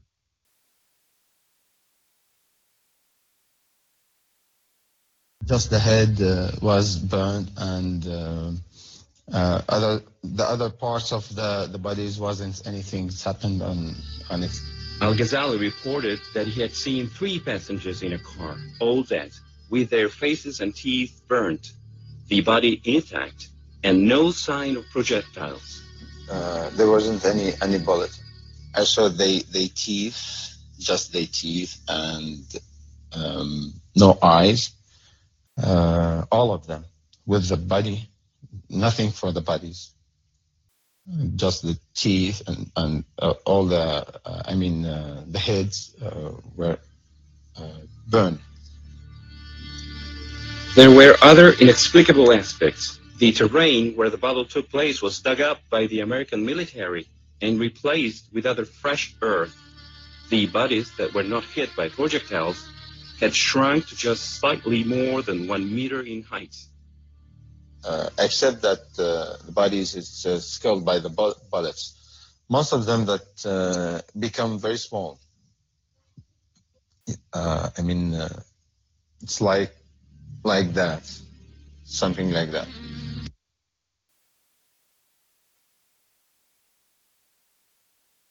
talk with the colleague Dr. Saad Al-Faluji, which is the chief surgeon in that hospital. Dr. Al-Faluji said me that from the survivors that he operated, that they said they did not hear any noise. So there was no explosion to hear, no metal fragments or shrapnels or bullets in the bodies. So they themselves were thinking of some strange kinds of weapon which they did not know. No gunshot wounds. No. I think, I don't know what it was really. We are here 10 surgeons. We couldn't decide what was the weapon which been hit this time. But inside the bodies, you did not discover ordinary bullets. All of them we didn't find bullets. Yeah. We didn't find bullets. But most of the passenger people being dead. So they took them immediately to the refrigerator. We couldn't dissect and see. But those who are alive, we couldn't find any kind of shells. We didn't find shells inside their body. Outside seems to be a new weapon. It seems a new weapon. You experiment our civilian. We don't know what was. Nobody can identify what the type of this was. 26 in the past. About 20 of them. Some of them have no head. They had been cut. Some of them, the arms, the legs. The only one who didn't injure was the driver. And really, I don't know how he reached our hospital. Because one arm was in his lap. One head beside him. It was a very, very strange, horrible thing. In the roof of the car, there was part of the body, frontal intestine, brains. Yes, all parts of the body. It was a miserable, very, very, very, very. I told them before. Do you have idea with what kind of weapons they attacked that bus? The bus, we didn't know what kind of weapon would be hit. Really, what we saw, cut arms, cut legs, cut head, abdomen, open abdomen.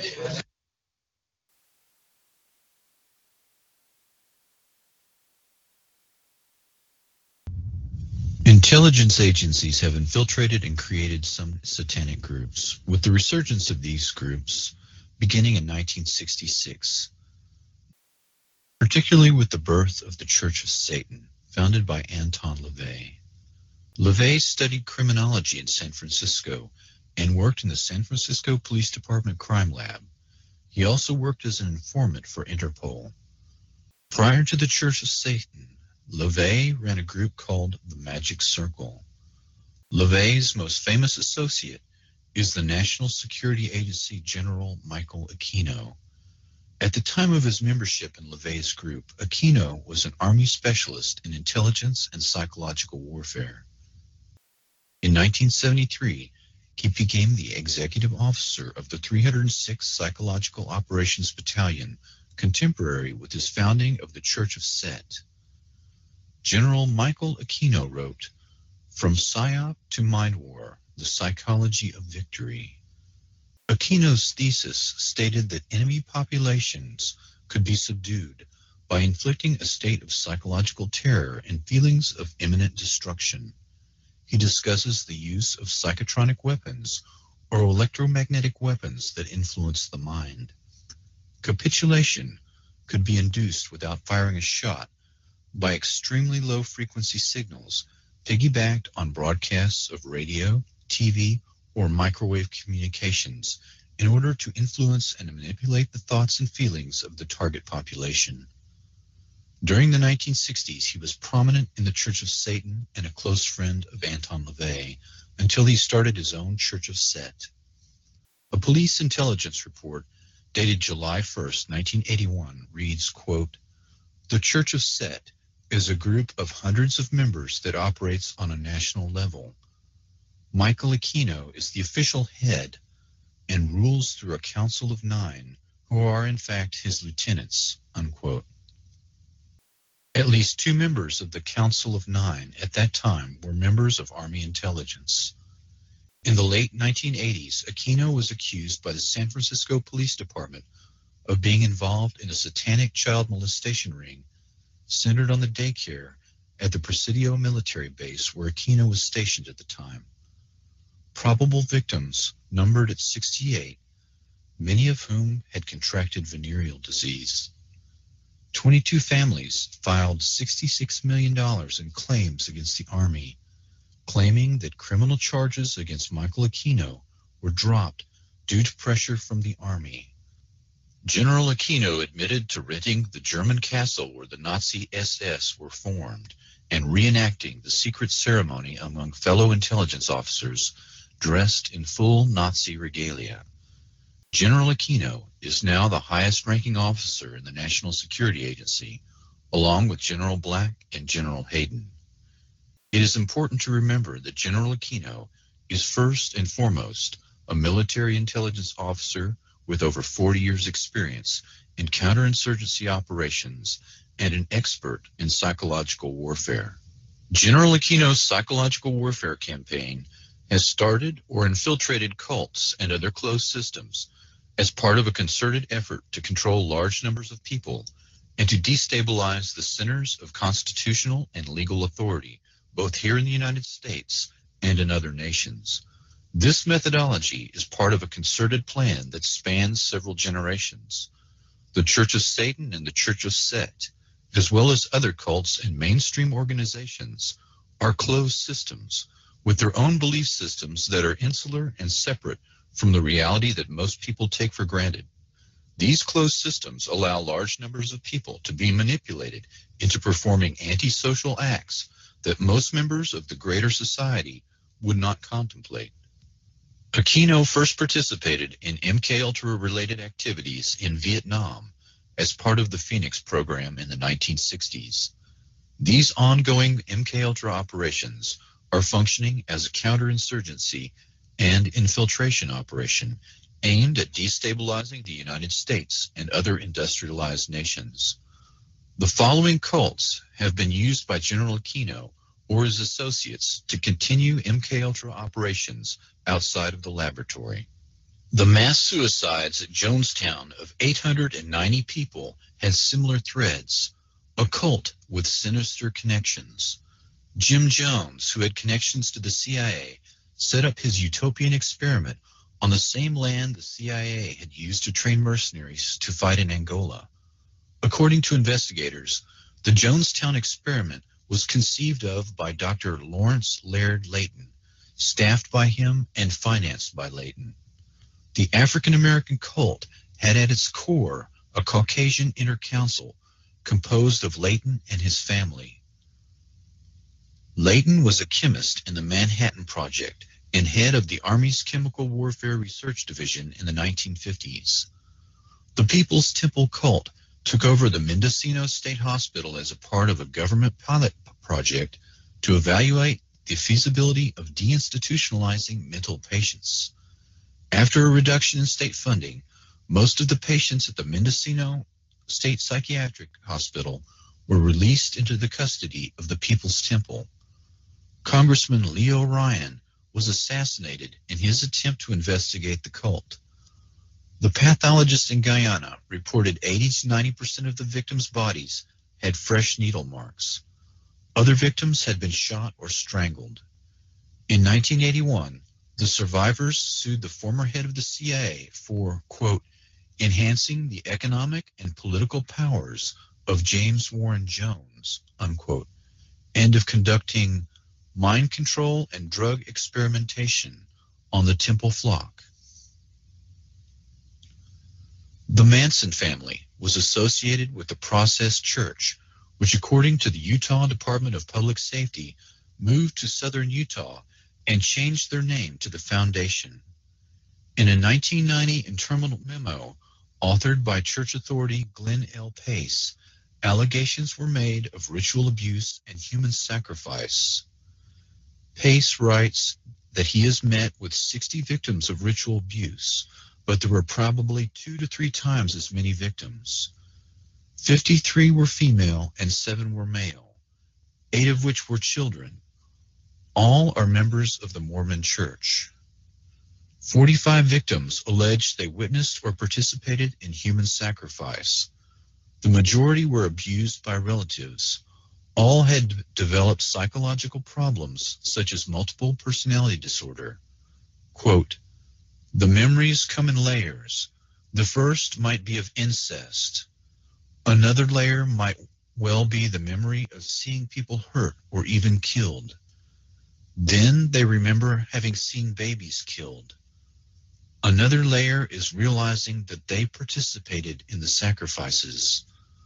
One of the most painful memories may be that they even sacrificed their own baby. I have only seen those coming forth to get help. They are in their 20s and 30s for the most part. I can only assume that it is expanding geometrically, and am horrified by the numbers represented by the generation who are now children and teenagers," unquote. Dr. Joseph Mengele found that trauma bonding and mind control work best when the victim is forced to kill someone they love, usually a twin. The Franklin conspiracy refers to a sexual blackmail operation and savings and loan fraud that began in Omaha, Nebraska in the early 1980s. Larry King, a 300-pound pedophile, operated a national child prostitution network that catered to wealthy patrons and Republican Party insiders. King was one of the fastest rising stars in the Republican Party. He sang the national anthem at the Republican convention in 1984 and 1988. King and his associates defrauded Franklin Savings and Loan of $40 million and used the residents of Boys Town and other children to videotape powerful and influential men and women engaged in sex acts with minors. These blackmail operations took place during fundraising parties for the Republican Party. Those involved stayed late for the after party that included drugs and sex with minors. The strategy of early MKUltra was to use sexual blackmail operations that targeted political figures in order to ensure continued funding from legislators. Victims who came forward testified that King and his associates performed satanic rituals and human sacrifices. Many of the children who came forward with their stories have since been murdered or imprisoned. The most prominent and vocal victim has been held in solitary confinement longer than any other person in Nebraska history. Larry King served 2 years for fraud and was promptly employed by his good friend, the editor of an Omaha newspaper.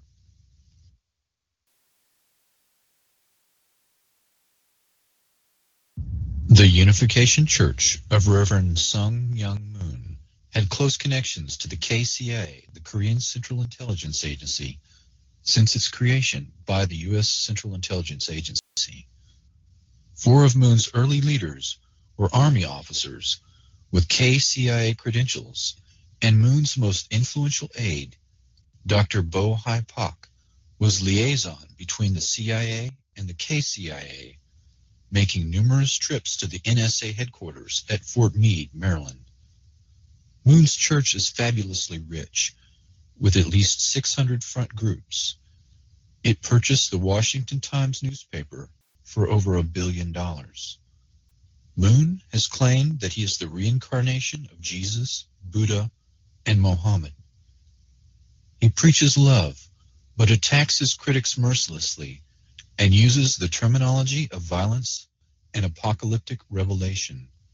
In March of 2004 in Washington, D.C., the Reverend Moon was crowned as the Prince of Peace in a ceremony at the Dirksen Senate Office Building in the presence of 86 U.S. congressmen and 26 UN ambassadors. The Children of God cult in Argentina has been involved in ritual abuse of children for decades, but has evaded conviction despite voluminous, undeniable evidence and victim testimony. David Moses Berg founded the church in the 1970s and advocated using sex to entice new members into the church. Berg's own children and former members have stated that they were forced into sex between the ages of 4 and 10 years old with high-level church members. The victims also testified to a sexual blackmail and infiltration campaign aimed at some of the most powerful men in Europe, particularly in the media, legal community, and government. Powerful figures of political and financial support for the family include Libyan President Muammar Gaddafi, Chilean dictator Augusto Pinochet, and King Juan Carlos of Spain. The sect currently estimates its numbers at 300,000 converts in 60 countries. In 1992, the Family Children's Choir sang in the White House for Barbara Bush to kick off a Christmas show in the East Room. The sect also sang for George Bush Sr. after he toured the damage of Hurricane Andrew in South Florida. The Cult Awareness Network was founded 2 decades ago in the wake of the mass suicides in Guyana that claimed the lives of 890 of Jim Jones' followers. The nonprofit national organization assisted the desperate loved ones of people caught up in the cult scene.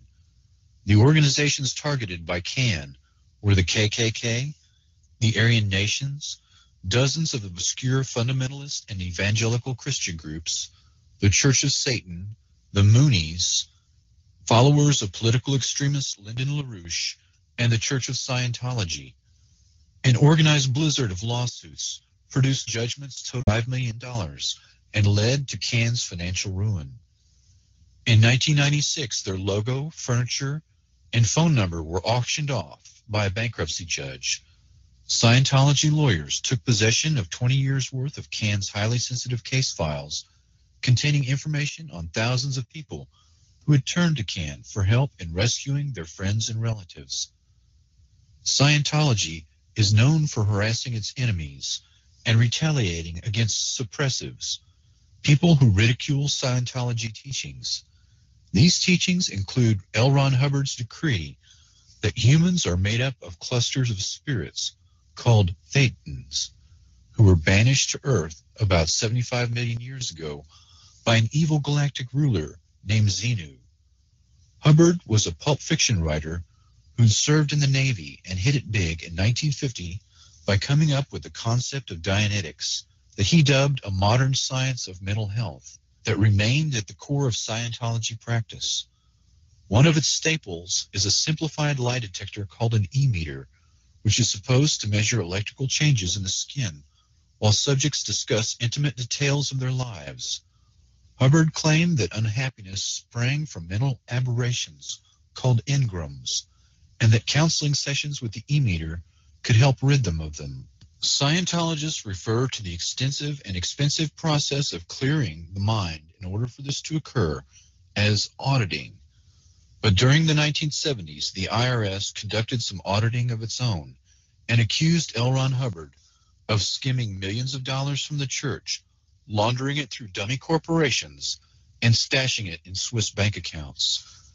Although he died before the case was adjudicated, his wife and 10 other former church leaders went to prison in the early 1980s for infiltrating, burglarizing, and wiretapping dozens of private and government agencies in an attempt to block their investigations.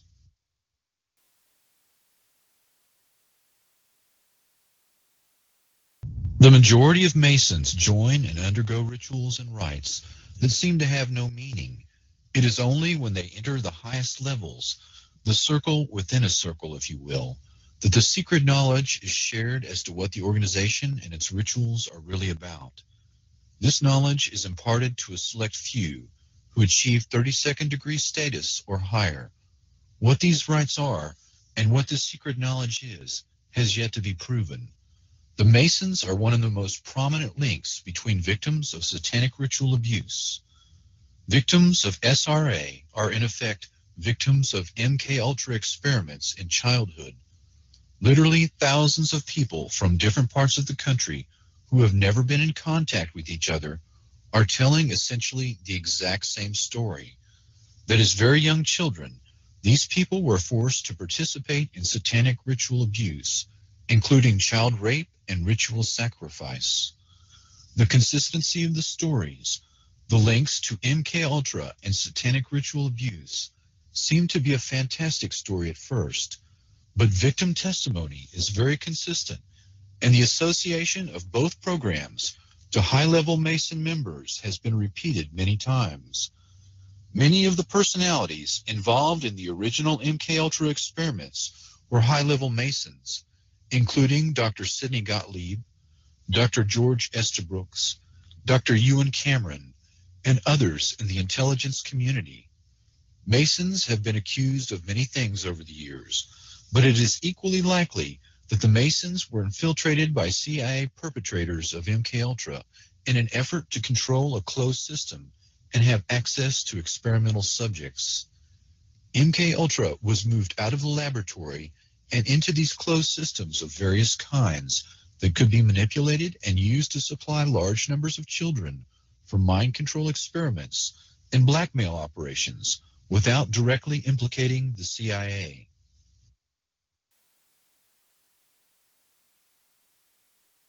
MKUltra and the False Memory Syndrome Foundation.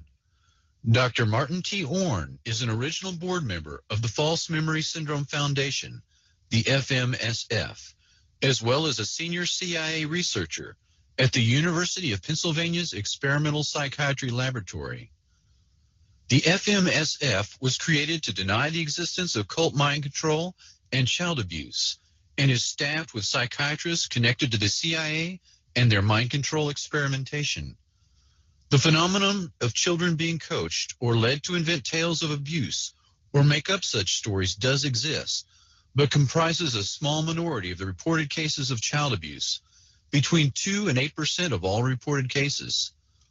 One survey found 88% of therapists considered ritual child abuse a very real social problem.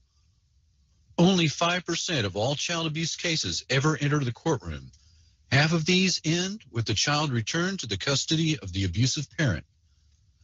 Dr. Orn's research into hypnoprogramming at Cornell University in the 1960s was paid for by the Human Ecology Fund, which also funded some of Dr. Ewan Cameron's brainwashing and remote mind control experimentation.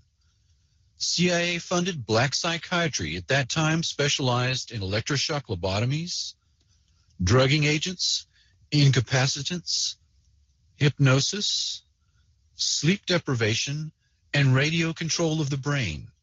The FMSF founder, Dr. Ralph Underwager, and his wife openly advocate pedophilia, saying that it is God's will adults engage in sex with children. Underwager told a British reporter in 1994, quote, that scientific evidence proved 60% of all women molested as children believed the experience was good for them. Dr. Underwager is the world's foremost authority on false memory, but in court is repeatedly revealed as a charlatan. Numerous other members of the FMSF have connections to pedophilia, covert operations, and black psychiatry. Peter and Pamela Freyd, executive directors of the FMSF, have been accused of child abuse by their daughter, a professor of psychology at the University of Oregon. The industrial production of FMSF stories in journals, newspapers, and TV have shaped public opinion. The very concept of false memory serves the same purpose as Holocaust denial. The major crimes are obstructed. The accused wears the veil of a martyr, and the victim is reviled. Dr. Douglas Besheroff is director of the American Enterprise Institute and former director of the National Center of Child Abuse and Neglect. He writes articles that attack the victims of abuse and has been caught fabricating statistics when claiming scientific rationale for his claims. In 1986, Besheroff published Unfounded Allegations, A New Child Abuse Problem, and numerous other cover stories to confuse the issue. These individuals are engaged in a psychological warfare operation to cover up reports of the agency's mind control operations. For years, the CIA collaborated with cults, many of them founded by the government, in order to conceal the development of mind control technology. Dr. Besheroff associated with Irving Kristol, a veteran CIA psychological warfare specialist. Ritual abuse skeptics with CIA connections are covering up the latest phase in CIA-sponsored mind control experimentation. The McMartin Preschool. In preparation for the McMartin Preschool child abuse trial, 389 toddlers were interviewed. Nearly all of them described abuse at the preschool and do to this day. Some 80% had physical symptoms, including blunt force trauma of sexual areas, scarring, rectal bleeding, and sexual diseases. Paul and Shirley Eberly published the only 2 books available on the case. The Politics of Child Abuse, 1986. They achieved national status as child abuse experts. In courts of law, their work is frequently cited. They lecture widely to receptive audiences and have been speakers at a conference held by victims of child abuse laws, VOCAL. These 2 individuals ran an underground tabloid, Finger, in the 1970s. Finger delved heavily into sadomasochistic sex, sex with children, and sex acts involving human excrement. These 2 pedophiles seek to portray every abuser as a victim of mass hysteria, satanic panic, and witch hunts. They are just 2 of many. The parents of the McMartin preschoolers hired scientists and technicians who unearthed a series of underground tunnels beneath the school, confirming the children's testimony. The longest tunnel was 45 feet long and 6 feet below the school, with a 9-foot chamber spoken of by the children. Another branch led to the triplex next door, surfacing beneath a rollaway bathtub. Forensic tests on thousands of objects found at the site included 200 animal bones. The tunnels were dug in 1966, the year of the school's construction, by the father of the defendant, Charles Buckey. Buckey built the school and worked for Hughes Tool Company. There is an old adage, Hughes is the CIA.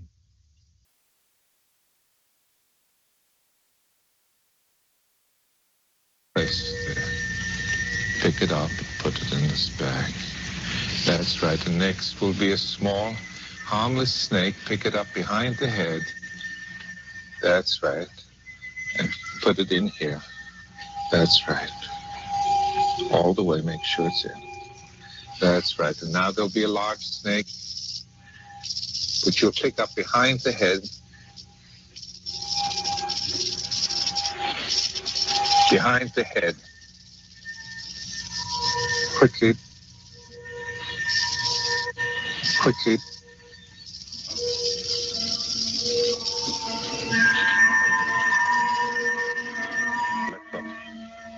That's right. Your eyes are closing now, just sinking deeper. And as I ask you to open your eyes, you're going to be aware that there's a beaker in front of you. Do not touch the beaker. And there will be 2 other beakers also in front of you. You look at them. It's all right to open your eyes now. You'll see the beakers. Now, I want you to focus on this beaker, because shortly I'll ask you to do something. This beaker, you want to be careful of because it is filled with acid. There's nitric acid. You've had chemistry, haven't you? And you know that nitric acid dissolves copper. I'm going to put a penny into the acid. Look what happens.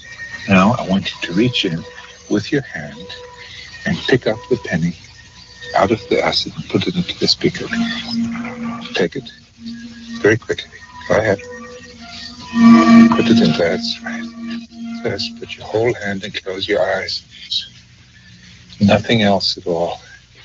Nothing else at all. Only my voice. Nothing else at all. That's right. That's right. All right. Now I want you to put your hand in this beaker. That's right. Only my voice. Nothing else at all. That's right. Now, when you open your eyes, you're going to be aware that the beaker is still there in front of you. But beside you, you'll be aware that there's a man who's been responsible for all of the nuisance today, all of the discomfort. And you're going to become more and more annoyed at him as you think about that. In fact, you're going to pick up the beaker and throw the contents right at him. You're going to take the beaker and you'll feel good doing that. All right, and you'll do it quickly. Open your eyes, you'll see the beaker in front of you. Pick it up and throw it at him. Throw it at him. That's it. As you saw, we changed the acid for colored water while the subject's eyes were closed. The subject not only couldn't see this, but wasn't really aware of it because the smell of the acid was strong enough in the area to be quite compelling. Yet she threw the acid, what she thought was acid, at someone else. By the same token, she picked up the rattlesnake, and she was willing to take a penny out of the fuming acid. The reason why she did it, however, was not so much the fact that she was hypnotized, but the fact that she knew that I couldn't afford to have anybody be hurt, and I wouldn't want anybody to be hurt, and for that reason she trusted me. And it was the trust that mattered. I decided that I liked Anton LaVey. He was a pleasant man. He believed in what he was doing. And underneath his somewhat Mardi Gras exterior, I sensed that there was an individual who did in fact have a new perspective on the human equation, on what humanity is. The Trojan Horse. The Athenians laid siege to Troy for many years and then abruptly departed, leaving the Trojan horse. The prophet Laocoon warned the city that the Trojan horse held their doom. He hurled his javelin into the side of the Trojan horse and was attacked by a giant multi-headed serpent that emerged from the sea and pulled he and his sons into the sea to their deaths. The inhabitants took this as an omen to mean that the Trojan horse was a gift from the gods and thus sacred. They brought the offering inside the city gates, and at night the Athenians emerged, opened the gates to their awaiting army, and the city was sacked and destroyed, the men killed, and the women and children enslaved. The Nazi Trojan Horse. Nazi Germany personifies the technological totalitarian state and serves as a model. The subjugation of the Weimar Republic began with the creation of private militias that were used as a springboard to infiltrate the German military and finally the police force. Once the German police forces were co-opted, there was no going back. The Reichstag fire was an excuse to seize power and carry out the Night of the Long Knives, the execution of hundreds of internal political rivals, opponents, and potential threats. Once Hitler had crossed the Rubicon of mass assassination, he publicly declared his actions above the law. The pseudoscience of eugenics, the dogma of German racial superiority, and the theoretical subhuman level of other races was the rationale for wars of annihilation. Hitler's plan was to depopulate vast regions of the East and replace them with Germanic stock. Lebensraum, or living space, was the key phrase. 10 million Jews came under their geographical control, of which 6 million were systematically murdered in an effort to wipe out the Jewish race. 3 million others perished in the camps, including Gypsies, Slavs, and other supposed subhuman races, as well as homosexuals, dissident Catholic priests, prisoners of war, union leaders, political opponents, Germans caught aiding Jews, religious sects such as Jehovah's Witnesses, and the intellectuals of conquered nations. The concentration camp of Auschwitz processed 4,756 human beings a day. The Nazi propaganda was so irresistible that many Jews and other targeted groups joined the Nazi movement. In the aftermath of the war, 50 million people had died, and Europe lay in ashes. The Allies wanted answers. How had arguably the most civilized and technologically advanced nation on Earth descended into the pit of hell? Who were these men? Were they madmen? Worst of all, if it could happen there, could it happen here? The psychiatrists that studied the prisoners at the Nuremberg trials wrote their collective portrait. Their collective IQ is 140. They have a rigid view of the world, black and white without gray. They were born followers who needed someone to tell them what to think. Though they had unusual personalities among them, They were not insane. The answers the Allies received were not the answers they were prepared to hear. No, they were not madmen. And yes, it could happen here. The psychiatrists noted that there were plenty of similar individuals in the United States who would gladly step over half the bodies of their fellow countrymen to control the remainder.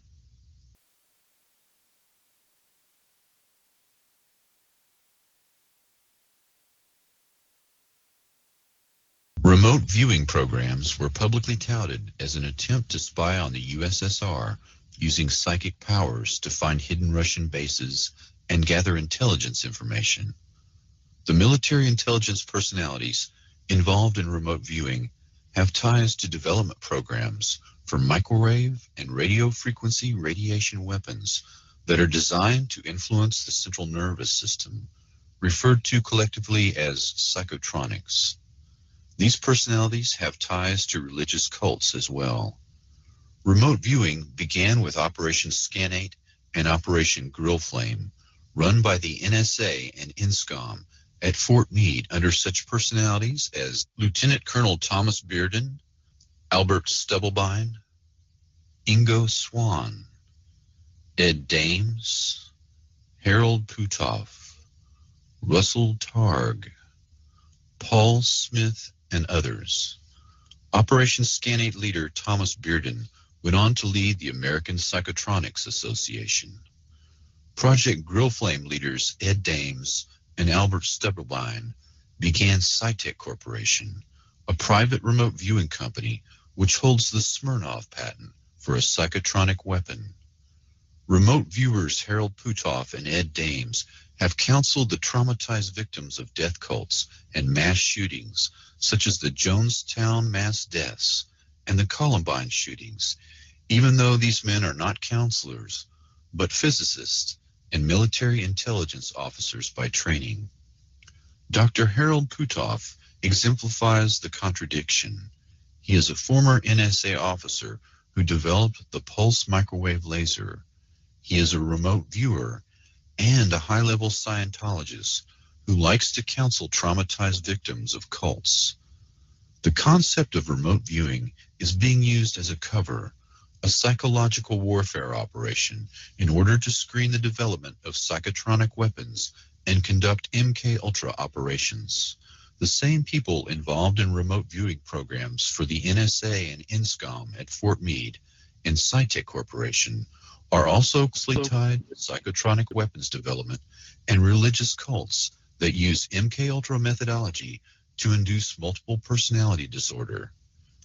These strange threads, such as non-lethal psychotronic weapons development, remote viewing operations, and cults engaged in ritual abuse are all woven together, suggesting that MK-Ultra and non-lethal psychotronic weapons development have evolved into an elaborate psychological warfare campaign that functions as an infiltration operation and a counterinsurgency aimed at the people and government of the United States.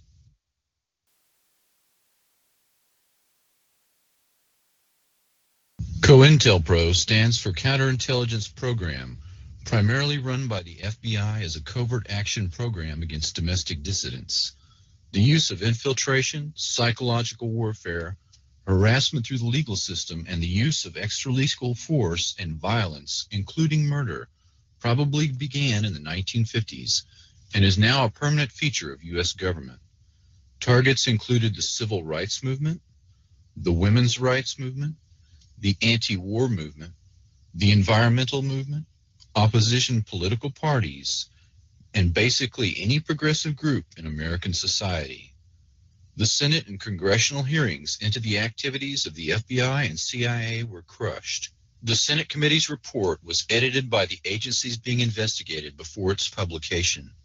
The House committee's report, including an account of FBI and CIA obstruction of its inquiry, was suppressed altogether.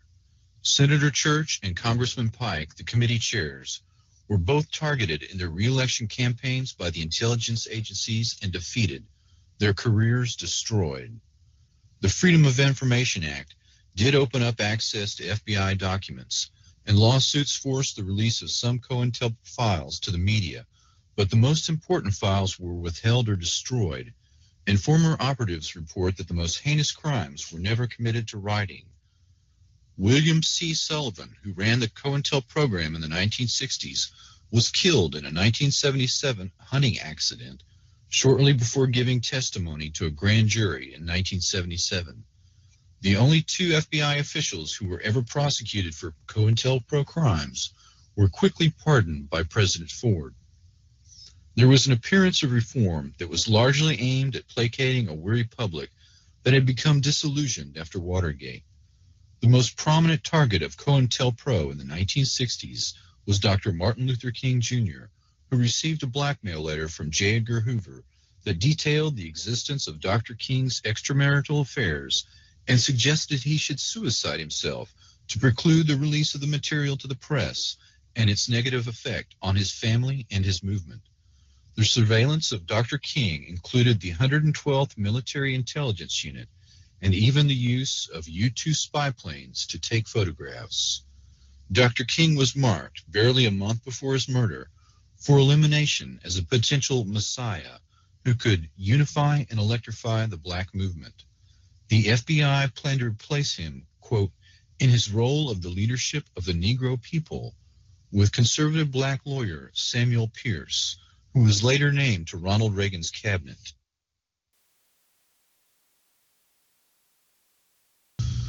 The theme of forced suicide is repeated on others targeted by COINTELPRO.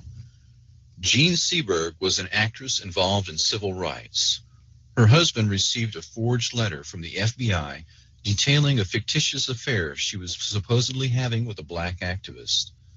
The actress was pregnant at the time and attempted suicide, had a miscarriage, and eventually did commit suicide. Forced suicide on a COINTELPRO target allows intelligence agencies deniability for the crime. In effect, it is the perfect crime. A total of 2,300 officially approved COINTEL actions were admitted to the Senate Intelligence Committee, but thousands more have since been revealed. Ultimately, FBI documents disclose 6 major programs. FBI operatives were directed to disrupt meetings of targeted groups, spread rumors, inflame disagreements over what people normally fight over, money, politics, race, gender, sex, and to exacerbate rivalries and jealousy, to lead activists into unnecessary danger, and to set them up for false prosecutions. False news stories, forged documents, and anonymous letters and phone calls, as well as pressure on landlords and their employers, make up just some of the strategies used against activists. The major violence of the domestic terrorist campaign was directed at the black nationalist and American Indian movements. These individuals were readily imprisoned on false charges or assassinated. British Commander Frank Kitson first codified counterinsurgency operations theory in his book Low Intensity Operations, Subversion, Insurgency, and Peacekeeping. And he insists that infiltration and psychological operations be mounted against dissident groups in normal times before any mass movement can develop. These tactics were adopted into COINTELPRO against American citizens in peacetime, with considerable energy spent ensuring that the different progressive groups did not link up and cooperate, specifically the anti-war movement, composed of suburban white youth, and the black nationalist movement. There was also a major effort to preclude African American leaders from linking up with leaders in Africa. Infiltration of the KKK by the FBI reached 10 to 20% of its membership at the height of the civil rights struggle, and these assets, along with neo-Nazi party members, were used to attack civil rights workers and activists. COINTEL operations are presently being incorporated into the development of microwave and radio frequency radiation weapons. Dissidents that in the past were visibly attacked or assassinated in a traditional manner are now targeted for elimination using electromagnetic weapons. These internal dissidents are used as human guinea pigs and experimental subjects in terminal experiments that are designed to force a suicide, incarceration, or premature death due to the effects of ionizing and non-ionizing radiation. These political assassinations are accomplished with invisible bullets that leave no obvious injuries. The driving of a target to suicide using microwave hearing as well as other techniques is perfectly deniable because these individuals are tormented invisibly, unable to seek help from the psychiatric community due to the symptoms of the attacks mimicking symptoms of schizophrenia that naturally affect several million Americans. Thus, the intelligence agencies have achieved perfect deniability for their crimes.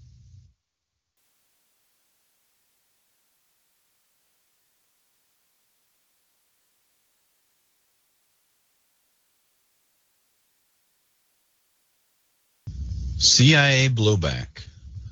If the U.S. intelligence agencies are currently engaged in war crimes using directed energy weapons, it would be logical to expect a pattern of prior behaviors that exhibit similar criminal activity. It is certain that the United States has destabilized dozens of countries and overthrown their elected governments. Just how many countries is uncertain. In Iran in 1953, the Eisenhower administration joined forces with British intelligence to overthrow the government of Iran, which was seeking a larger share of its country's oil revenues. CIA Director Allen Dulles and Kermit Roosevelt, the son of FDR, were able to direct Iranian army officers in a coup to overthrow Mossadegh, the elected government, and reinstall the fictitious monarchy of the Shah. The Shah immediately granted British Petroleum a 40% share of the oil concession, and American firms received 40% as a reward for their participation. The overthrow of Mossadegh emboldened the CIA and became a blueprint for future destabilization operations. Mossadegh represented the legitimate aspirations of a nationalist democracy that was thwarted in the name of anti-communism. The resulting chaos and radicalization of Iran is a direct result of interference in the internal affairs of that nation, what is referred to as blowback, the unintended negative consequences of covert actions against foreign elected governments. The Shah was described in a confidential CIA report as a dangerous sociopath who suffered from a dominating father and a sense of the illegitimacy of his mandate to rule. Savak was the name of the Shah's feared secret police, set up with the help of the CIA. The excesses of the Shah and the American selected and trained Savak led to the emergence of the Ayatollah Khomeini and a hostile regime that views the U.S. as a force for evil in the world. Hence the litany of referring to the United States as the Great Satan. Guatemala. In 1954, the CIA accepted and carried out a proposal from United Brands, Chiquita Banana, to overthrow the Guatemalan government, which was the only democratically elected government Guatemala had ever had. United Brands and the CIA replaced that government with 40 years of bloodshed under a series of barbaric right-wing dictators. U.S. taxpayers continue to fund these regimes under the repeated threat that if they do not, the Guatemalan people will fall prey to communism. A mere 2% of the population owned 72% of the land. 90% of the landowners were confined to the poorest 15% of the land. United Brands owned the railroads, the ports, and vast tracts of some of the most productive land on earth. Guatemalan President Arbenz had won the election with 65% of the vote in 1950. He tried to fulfill his mandate, which was land reform and a minimum wage modeled on FDR's efforts in the U.S. He seized the largest land holdings, including his own family's, and distributed 1.5 million acres to 100,000 families. The land was paid for in 25-year interest-bearing bonds, perfectly within the guidelines of the Kennedy-era Alliance for Progress program, or U.S. programs in El Salvador and Chile. The only difference were the investments by United Brands and the political influence they could bring to bear on the Arbenz government. In 1966, a swell of revolution brought a full-scale U.S.-sponsored counterinsurgency response program, including arms, advisors, and even Green Berets. A State Department study analyzed the program years later and stated, quote, "To eliminate a few hundred guerrillas, the government killed perhaps 10,000 Guatemalan peasants." Father Ronald Hennessy wrote of one event among many. July 14, 1982, The local military commander sent word for all the people of the village of Pinatinak to be assembled for his 11 o'clock arrival.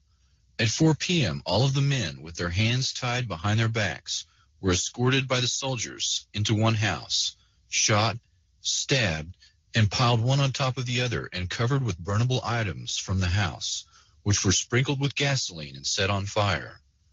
The women were treated the same as the men, differing only in that some had live babies on their backs when they were stacked for burning. The other children were tied, one to another, and pulled alive into the flames of a third house by the soldiers. In September of 1981, an association of Guatemalan coroners had complained that they couldn't keep up with the demand for autopsies because violent deaths had increased so rapidly, 50% higher each month than the last. Michael Deaver was instrumental in the election of Ronald Reagan in 1980 and one of his three close advisors, along with Ed Meese and James Baker. His public relations firm, Deaver and Hannaford, took on various right-wing Central and South American landowners and businessmen as clients, among them a group of Guatemalans. Was not a Guatemalan government. It was a foreign government controlled by foreigners. That happened just here in the continent, right here in America. Iraq. In Iraq in 1958, General Abdel Karim Qasem led a coup, took power, and proclaimed a republic. He legalized the Communist Party and decreed land reform, granting autonomy to the Kurds. CIA Director Alan Dulles declared Iraq, quote, the most dangerous spot in the world, and in 1963, the CIA-supported Ba'ath Party overthrew Qasem. The Ba'ath Party shared power until 1968, when the CIA again instigated a coup that culminated in the rise of Saddam Hussein. Hussein had been on the CIA payroll since his early 20s. In 1980, Saddam invaded Iran in fear of the potential Iranian revolutionary influence among his country's majority Shiites. Iran began to win the war in 1982, and the U.S., in fear of the Iranian Revolution, began to covertly aid and arm Saddam. The Reagan administration funneled $5.5 billion through the Atlanta branch of the Italian bank Banca Nazionale del Lavoro, guaranteed by the taxpayers under the Commodity Credit Corporation, to, quote, promote American farm exports, unquote. Between 1986 and 1989, 73 transactions took place that included bacterial cultures for anthrax production, advanced computers, and equipment to repair jets and rockets. In 2002, Iraq was forced to deliver an 11,800-page dossier on the history of its weapons program to the UN Security Council. Bush administration officials took possession of the document first and cut 8,000 pages that detailed American and Western company sales of weapons and dual-use technology sold to Iraq prior to 1991. The legacy of the NSA Act of 1947 that established the national security state had the obvious consequences of the overthrow of dozens of legitimately elected foreign governments during the Cold War. The unintended consequences of blowback has led to a more hostile environment for U.S. national interest in the 21st century, but it has led to other less obvious consequences to the American Republic itself. The power of the U.S. intelligence agencies to overthrow foreign governments at will has also impacted the domestic American political landscape. The ability to destabilize the world almost at will has conferred the same ability to these agencies in American politics. For men with this kind of power, the temptation to play God on the American landscape and to control the future direction and fate of the United States has been irresistible. The temptation to use public power and play God is almost irresistible.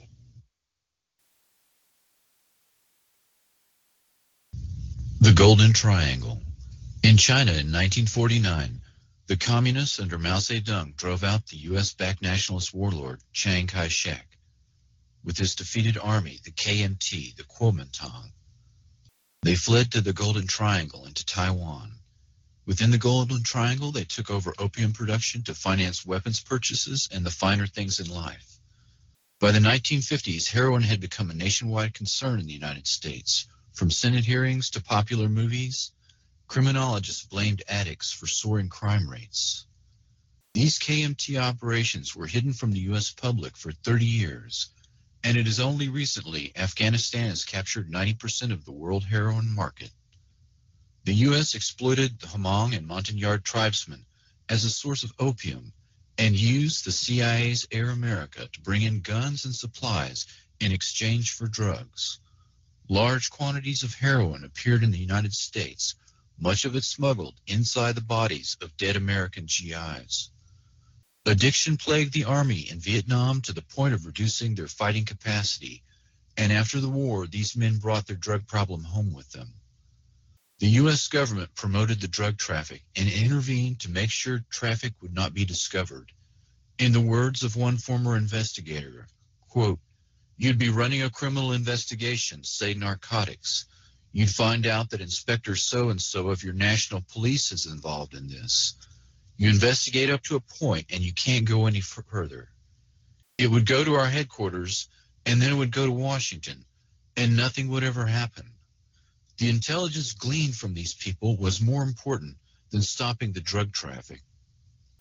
The senior public relations man for the DEA offers the explanation, quote, "Their mission was to get people to fight against the communists, not to stop the drug traffic."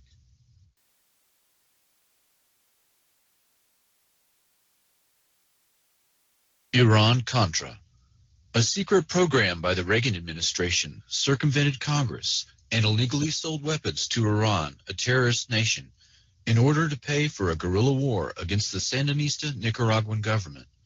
When the operation was uncovered, it also uncovered an off-the-books operation that, in the words of Senator Daniel Inouye, was a secret government with its own permanent funding mechanism and its own Army, Navy, and Air Force.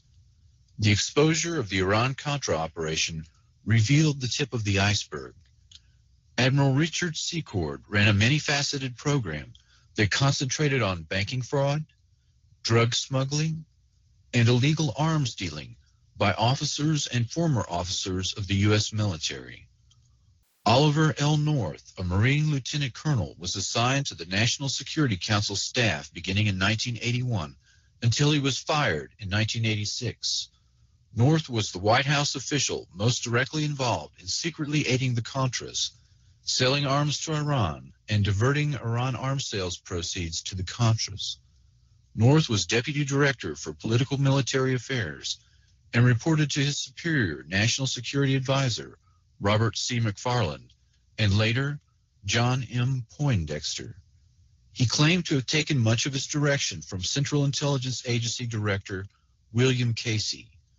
North testified repeatedly that he believed President Reagan was aware and approving of his activities.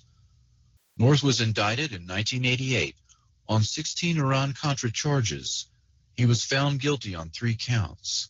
His convictions were vacated in 1990 when an appeals court found that witnesses in his trial were prejudiced by his immunized congressional testimony.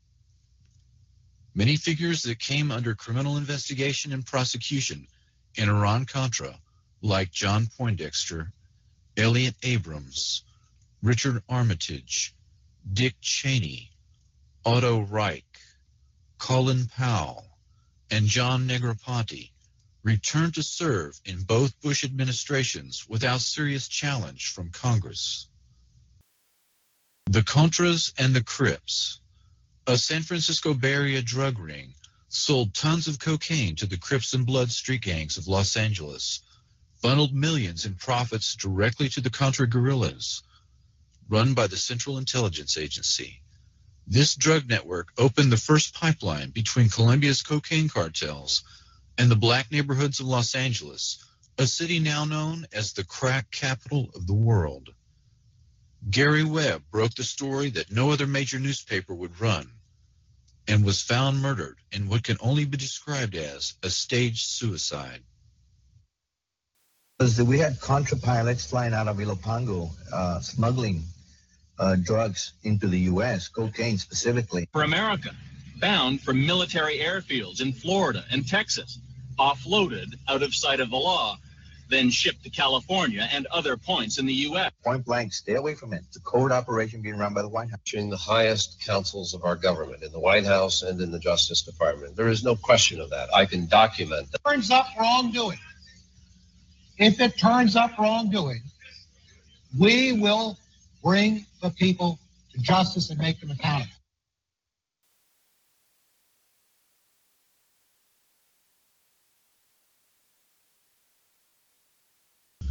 The Russian Mind Control Program, Controlled Offensive Behavior, USSR, is a 1972 U.S. Army study of Soviet mind control experimentation. The Russian Directed Energy Weapons Program focused on targeting of individuals, not groups. Soviet dissidents were the target of microwave anti-personnel weapons and mind-altering techniques that sought, quote, the total submission of one's will to some outside force. Electromagnetic weapon mind control surfaced in the 1973 Russian Conference on Psychotronic Research. The agenda for the Prague meeting included the following 5 topics: erasure of the subconscious mind, development of ESP, induction of paranormal effects in dreams, the mechanical equivalent of neuropsychic energy, and the psi gene. The Soviets were known to have potent blinding lasers. They were also feared to have developed acoustic and radio wave weapons. A 1987 issue of Soviet Military Power, a Cold War Pentagon publication, warned that the Soviets might be close to, quote, a prototype short-range tactical radio frequency weapon. The Washington Post reported that year that the Soviets had used such weapons to kill goats at 1 kilometer's range. The Pentagon, it turns out, had been pursuing similar devices since the 1960s. The Russian capability, demonstrated in a series of laboratory experiments dating back to the mid-1970s, could be used to suppress riots, control dissidents, demoralize or disable opposing forces, and enhance the performance of friendly special operations teams. Pioneered by government-funded department of the psychocorrection at the Moscow Academy Medical Academy, acoustic psychocorrection involves the transmission of specific commands via static or white noise bands into the human subconscious without upsetting other intellectual functions. Experts said laboratory demonstrations have shown encouraging results after exposure of less than 1 minute. Decades of research and development and millions of rubles have produced the ability to alter behavior on willing and unwilling subjects. In an effort to restrict potential misuse of this capability, senior Russian research scientists, diplomats, military officials, and officials of the Russian Ministry of Higher Education, Science and Technology Policy are beginning to provide limited demonstrations for their U.S. counterparts. Further evaluations of key technologies in the U.S. are being planned, and discussions are aimed at creating a framework for bringing the issue under bilateral and multilateral control. Yet these military capabilities have remained largely unknown to the U.S. and Russian public. The Department of Psychocorrection at the Moscow Medical Academy acknowledged the potential danger of this capability. The Russian experts, including George Kotov, a former KGB general now serving in a senior government ministry post, present in their report a list of software and hardware associated with their psychocorrection program that could be procured for as little as $80,000. According to General Kotov, quote, as far as it has become possible to probe and correct psychic contents of human beings despite their will and consciousness by instrumental means, results having been achieved can get out of our control and be used with inhuman purposes for manipulating the collective psyche, unquote. The Russian authors note that world opinion is not ready for dealing appropriately with the problems coming from the possibility of direct access to the human mind. Therefore, the Russian authors have proposed a bilateral center for psychocorrection technologies where U.S. and Russia can monitor and restrict the emerging capabilities.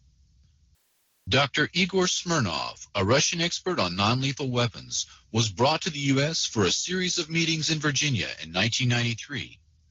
The meetings were attended by representatives of the CIA, DIA, FBI, and ARPA. Civilians included representatives of the National Institute of Mental Health and directors of biomedical research. Dr. Smirnov and his non-lethal weapons technology was brought to Waco during the Branch Davidian siege in 1993 in hopes of using them on David Koresh. But a software problem reportedly made this impossible, and Smirnov could not guarantee its safety. A firm called Psychotechnologies Incorporated, based in Richmond, Virginia, entered into an agreement with the Russians to share and develop this technology for American use. Dr. Smirnov died of a heart attack in 2005, and his patent is now held exclusively by Psychotechnologies Corporation. Psytech is controlled by Colonel John B. Alexander, NSA General Michael Aquino, and Lieutenant Colonel Albert Stubblebine, among others. He needs the money. This is called computerized psychotechnology. First, we gather information from the subconscious. Then we determine how a specific personality works. Officially for psychiatric use, this device was born of the long-standing Soviet effort to get inside the head of the enemy. At normal speed, the numbers on the screen appear meaningless. But when we slowed down our video frame by frame, we found subliminal flashes of words. Words like fear and neurosis. These words trigger electrical activity responses in the brain and reveal private anxieties and other weaknesses. And this command, which is brought in bypassing the consciousness, has the same effect as a commandment. It's like a word of God. So we simply cannot disobey it. So we said, well, what are the applications? And they said, well, they had tested with the simple phrase, bring us cake, and that they had piped that bring us cake in white noise up to the ground level, masquerading as just machinery noise. And both the workmen outside and their colleagues who worked on the ground level within 24 hours had come at different times of the day bringing them cake.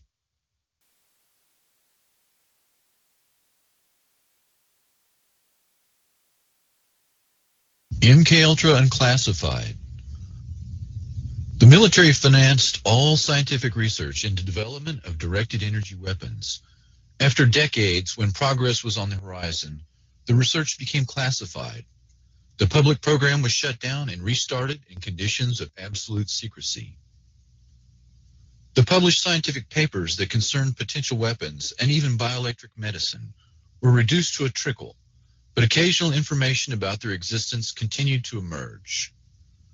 The work of Dr. Michael Persinger, Igor Smirnov, Robert Becker, Eldon Bird, James Lynn, Andrei Puharich, Ross Addy, Jose Delgado, Bill Van Bies, Herman Schwann, and others present sufficient evidence of the existence of these weapons. The earliest work on the effects of electromagnetic weapons on humans was done by Nikola Tesla in the early 1900s. The earliest anti-personnel electromagnetic weapons can be traced to the early to mid-1940s and possibly earlier. The first reference is existent in the U.S. Strategic Bombing Survey that reviewed Japanese research and development efforts into a death ray. Human beings, prisoners of war, were used in terminal experiments in the laboratory. Summarizing the Japanese efforts after World War II, Allied scientists concluded that a death ray apparatus might be developed that could kill unshielded human beings at a distance of 5 to 10 miles. Research on living organisms revealed that waves from 2 meters to 60 centimeters in length caused hemorrhage of the lungs, whereas waves shorter than 2 meters destroyed brain cells. Dr. Andrei Puharich studied the effects of radio waves on animals at Northwestern University in the late 1940s.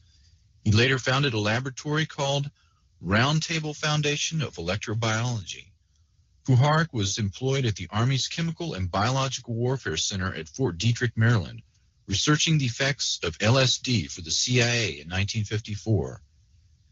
Puharich perfected the radio tooth implant, a small little relay receiver and transmitter. Dr. Alan Fry, a biophysicist at GE's Advanced Electronics Center, Cornell University, and a contractor for the Office of Naval Research, discovered in 1958 that the human auditory system responds to electromagnetic energy in a portion of the radio frequency spectrum at low power densities, well below that necessary for biological damage. Quote, the human auditory system and a table radio may be one order of magnitude apart in sensitivity to radio frequency energy. Dr. Fry proposed stimulating the nervous system without the damage caused by electrodes. He wrote 2 papers, Microwave Auditory Effect and Applications, and Human Auditory Response to Modulated Electromagnetic Energy. Alan Fry experimented with microwaves, seeking to transmit spoken words directly into the audio cortex via a pulsed microwave analog of the speaker's sound vibration. Fry's work in this field gave rise to the so-called Fry effect, which is now more commonly referred to as microwave hearing. Fry's work had obvious implications for covert operations. He synchronized pulse microwaves with the myocardial rhythm of a frog's heart, and the heart stopped beating. Dr. Fry had perfected the induction of heart seizures by beamed electromagnetics. He microwaved cats and found that the stimulation of the hypothalamus had a powerful effect on emotions. Fry found that human subjects exposed to 1300 megahertz to 3000 megahertz microwaves at average power densities of 0.4 to 2 milliwatts per centimeter perceived auditory sounds. The peak power densities were on the order of 200 to 300 milliwatts per centimeter, and the pulse repetition frequencies varied between 200 to 400 hertz. Fry referred to this auditory phenomenon as radio frequency sound. The sensation occurred instantaneously at average incident power densities well below that necessary for known biological damage, and appeared to originate from within or near the back of the head. Dr. Fry was reluctant to experiment on humans, but others, particularly paperclip scientists, were not. Dr. Michael Persinger, a psychologist and neuroscientist, did research on the effects of electromagnetic radiation on the brain for a Pentagon weapons project. He has worked in the field for 40 years and funded by the Navy and reportedly by the NSA as well. Dr. Persinger perfected a means to make experimental subjects feel that they had been abducted by aliens or had an encounter with angels or God through the use of a modified motorcycle helmet equipped with solenoids to send electromagnetic pulses through the frontal lobes of the brain. Quote, human experience of God can be generated by a process that has nothing to do with whether God exists or not. Dr. Persinger published the paper on the possibility of directly accessing every human brain by electromagnetic induction of fundamental algorithms, 1995. Quote, a process which is coupled to the narrow band of brain temperature could allow all normal human brains to be affected by a subharmonic whose frequency range at 10 hertz would vary only by 0.1 hertz. Random variations of noise within the matrices could potentially differentiate between individual brains. In other words, individuals could be identified by the specific characteristics of their brain output. He goes on further. Identification of these sequences could also allow direct access to the most complex neurocognitive processes associated with the self, human consciousness, and the aggregate of experimental representations, in other words, episodic memory, that define the individual within the brain. In other words, a person's memory, consciousness, and sense of self can be fully accessed and modified by electromagnetic means, especially a person's personality can be completely shaped, much like the research of Dr. Ewan Cameron, who sought to do so by more primitive means. Dr. Persinger says the brain processes can be circumvented by direct induction of this information within the brain. The basic premise is that the synthetic duplication of the neuroelectrical correlates generated by the sensors to an actual stimulus should produce identical experiences without the presence of that stimulus. What Dr. Persinger is saying is that virtually any mental state can be artificially injected into a human brain from an exterior source. The most frightening thing is that the means for doing this already exists in a fully operational form on a worldwide basis. Quote, The power levels for these amplitudes are similar to those associated with the signals generated globally by radio and communication system.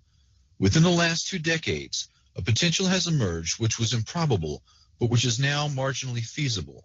This potential is the technical capability to influence directly the major portion of the approximately 6 billion brains of the human species by generating neural information within a physical medium within which all members of the species are immersed, unquote.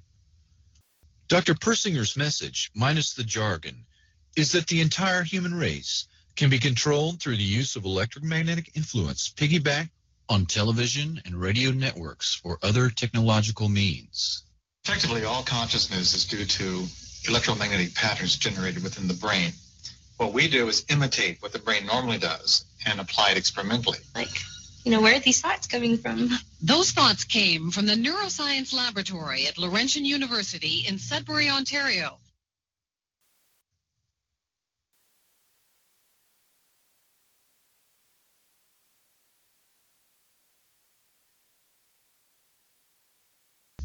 The Strategic Defense Initiative. The Star Wars program routinely falsified research data, according to military sources at the time. Quote, "We would lose hundreds of millions of dollars in Congress if we did not perform our tests successfully. We put a beacon with a certain frequency on the target vehicle. On the interceptor, we had a receiver. The hit looked beautiful, so Congress did not ask questions." The very idea of Star Wars, an umbrella that would shield America from Soviet nuclear warheads, was itself a massive deception. No knowledgeable scientist thought for a minute such a shield was feasible, yet the Pentagon proceeded with this fraud and faked other tests in 1990 and 1991 after the Soviet threat had disappeared. Edward Teller was charged with falsifying test data on Super Excalibur, a nuclear-powered X-ray laser built by Lawrence Livermore Laboratory. The project was canceled in 1992. All the talk about death rays and charged particle beams was little more than an elaborate smokescreen designed to hide the fact that the U.S. was developing a directed energy weapon that uses a high-power microwave pulse. Livermore Labs has been a central participant in SDI since 1982, when Edward Teller, the lab's founder, suggested SDI to Reagan. The father of the H-bomb received 40,000 shares of a laser research company that later defrauded its investors. Dr. Teller tried to sell Alaska on Project Plowshare, the use of 6 thermonuclear weapons to excavate a harbor at Cape Thompson, Alaska. In 1987, Teller returned to Alaska to propose the installation of a laser-like weapon system on the north slope of Alaska. The weapon system Teller was trying to sell was classified and not openly discussed, but the presentations indicated this Star Wars weapon was in fact HARP. In 1995, Congress killed funding for Star Wars, but HARP continues as the ultimate SDI radio frequency radiation weapon. The Reagan administration intensified the push into electromagnetic weapons development under Project Sleeping Beauty.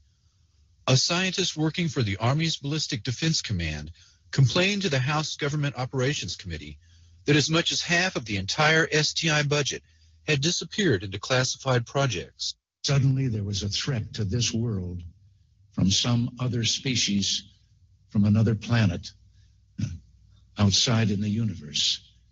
We'd forget all the little local differences that we have between our countries. Perhaps we need some outside universal threat to make us recognize this common bound.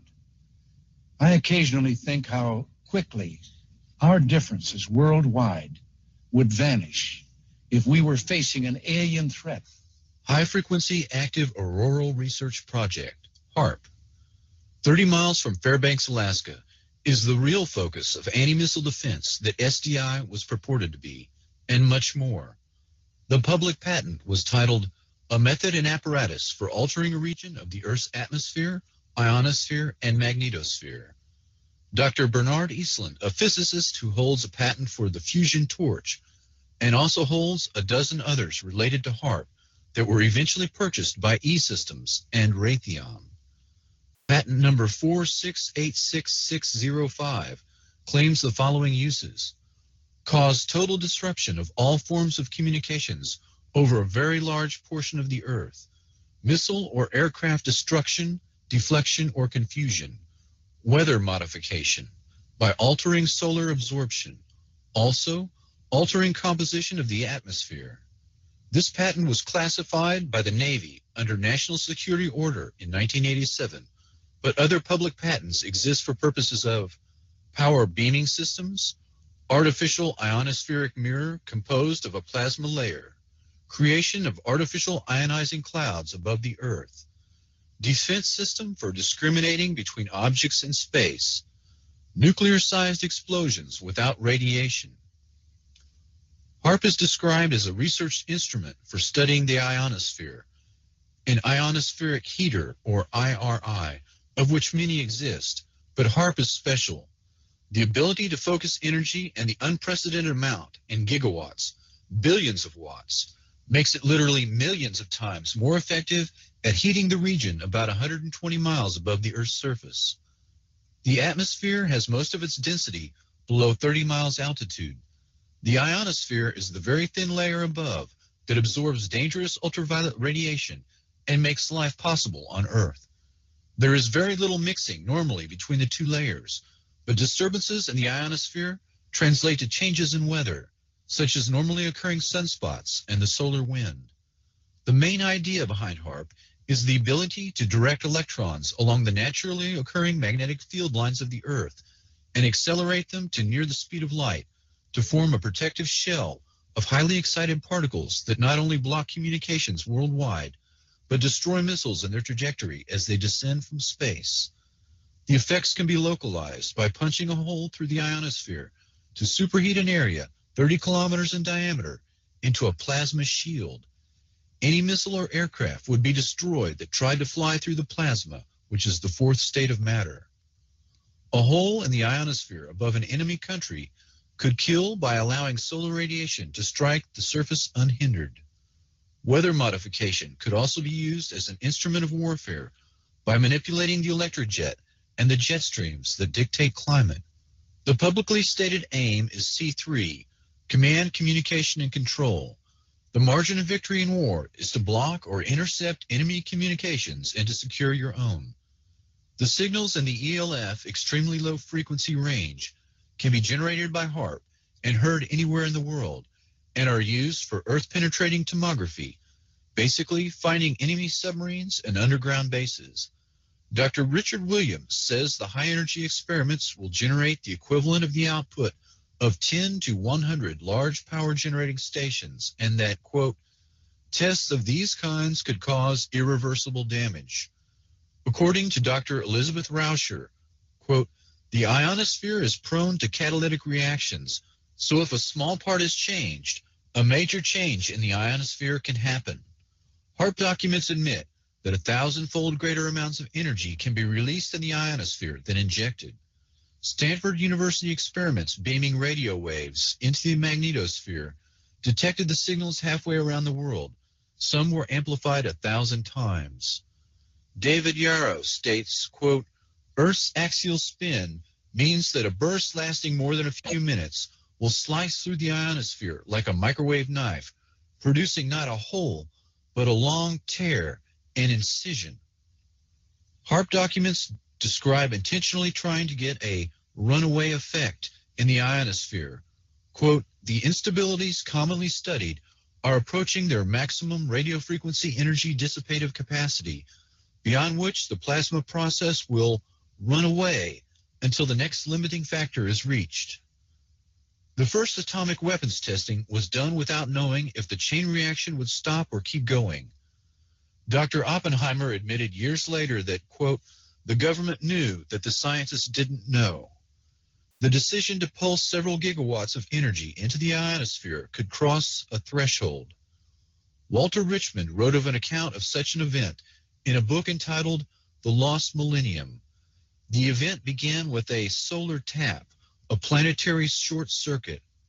Quote, the surge of power became an avalanche. At the pole in the vertical plane of the Earth's magnetic field, where the winds of magnetism would not rise to blow it out, 1 trillion watt-seconds of energy unleashed their fury on the polar cap in the first flash. Even as it discharged, the ionosphere was recharged from the solar furnace. The first flash became a mighty roar that poured an increased and now steady stream of energy through the now stabilized short circuit. Kilocubit after square kilocubit of frozen wasteland boiled. Watt after watt of ever-increasing avalanched energy lit the polar cap with a glare that had never before been seen. Earth's an electrical motor. When the motor began to run wild, it would increase its rotational speed. Eventually, the Earth would explode from increased centrifugal stress. The HARP project manager describes the experiment of Earth-penetrating capability using frequencies of 10 to 20 hertz pulses per second, or maybe 1 hertz, 1 cycle per second type waves. This range of frequencies are the same dominant frequencies within which the human brain normally operates. The military, particularly the Navy and Air Force, have extensive research on the negative effects of extremely low-frequency radiation. These effects have been well documented, but the government easily deflects public concern by playing down the effects and minimizing the risks. This is the same method used for other military systems, including nuclear weapons tests, LSD experiments, and radiation experiments, all carried out on unknowing subjects under the guise of national security. The environmental impact statement has been falsified as to the true nature of the weapon system, its capabilities, and its possible fallout. Mary Jean Connell, the only living victim of the plutonium experiments, when asked how she felt after receiving $100,000, merely replied, "I'm afraid it's going to happen again, you know."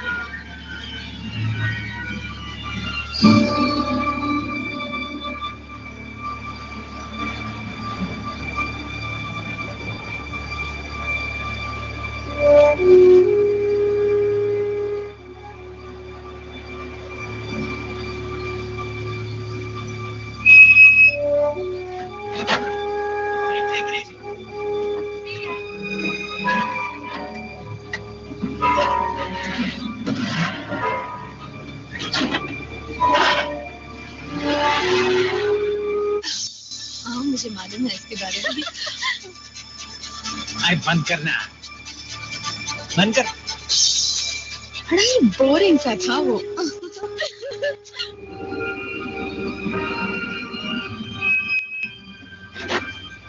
चलो चलो जल्दी करो, चल रहा हूँ बाबा, bye bye. Bye, कल मिलेंगे।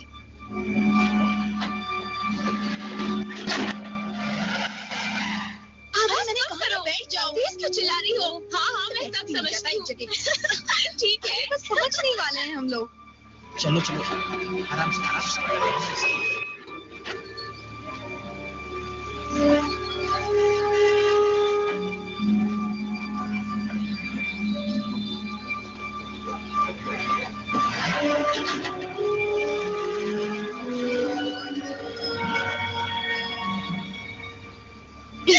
नहीं यार, मुझे यकीन नहीं है, कभी नहीं। जरा पीछे तो देखो। तुम झूठ बोलती हो। देखो तो।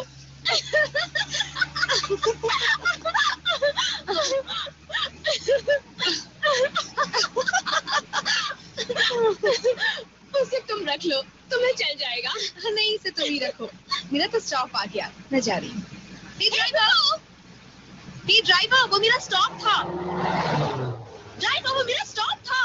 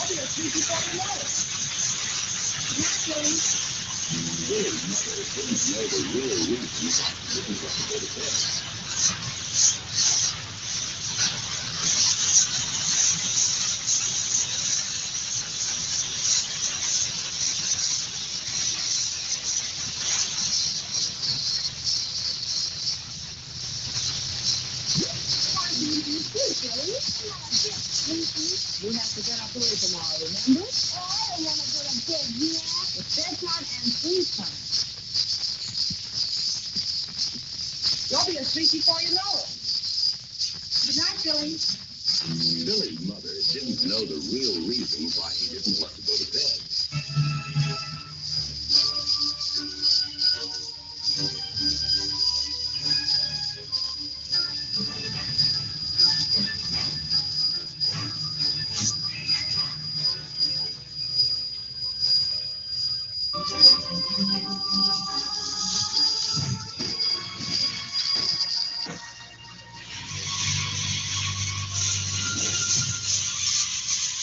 As a reef, he is a metaphysical monster who moves into our dreams.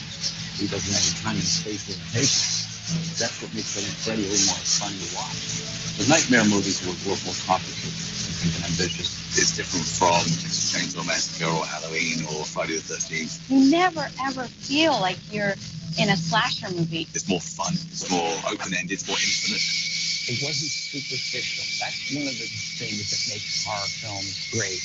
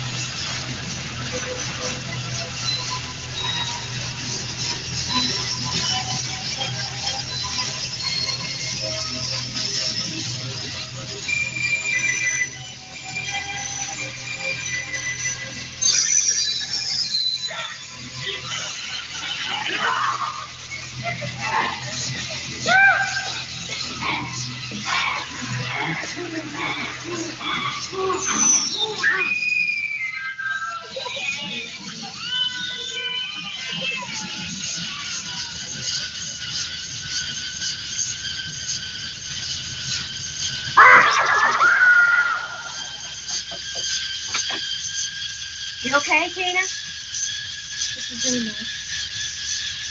Hope the rain doesn't commence.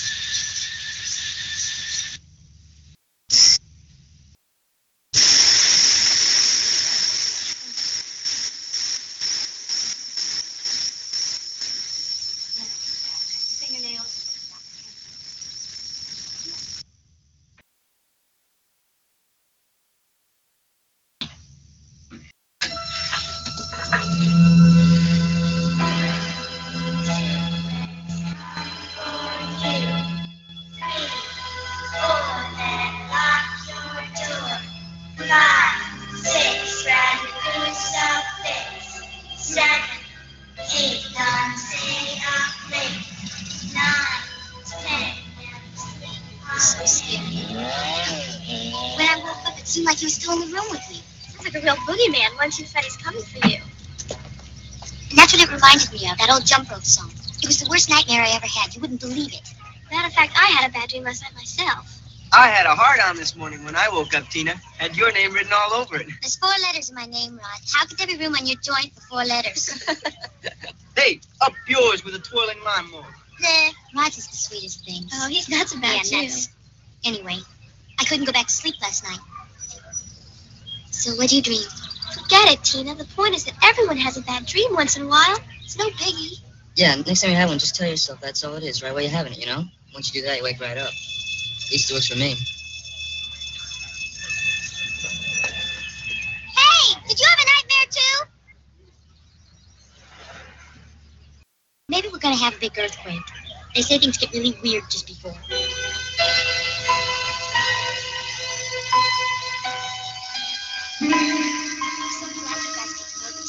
When my mom said she was taking off for 2 days, I almost died. No problem, Tina. Nancy's glad you were rescued. I can't believe his mother's letting him spend the night here. Right, well, she's not, in fact. See, I got this cousin who lives near the airport. It's okay for me to stay with, right? And I got the sound effects today from Rod. Hello, Mom? Yeah, out here at Barry's. Huh? Yeah, noisy as usual. Glad we don't live here, huh? Yeah, Amy says hello. Right, I'll call you in the morning. Yeah, sure. Just some kids drag racing outside, I think, Mom. Listen, Mom, I gotta go. I think there's been an accident out front. Right. I'll call the police. I'll call the police. No, just some neighbors having a fight, I guess. I'm fine. I'll call you in the morning.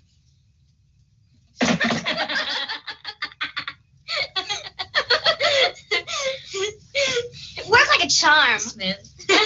Jesus. See, I told you you'd be feeling better. All day long I've been seeing that guy's weird face. And hearing those fingernails. Fingernails? It's amazing he's saying that. That made me remember the dream I had last night. What'd you dream? I dreamed about a guy in a dirty red and green sweater. Well, what about the fingernails? Oh, he scraped his fingernails along things. Actually, they were more like finger knives or something he'd made himself. They made a horrible sound. Nancy, you dreamed about the same creep I did. That's impossible. What? Nothing. There's something out there, isn't there? I didn't hear anything. Oh, I heard something.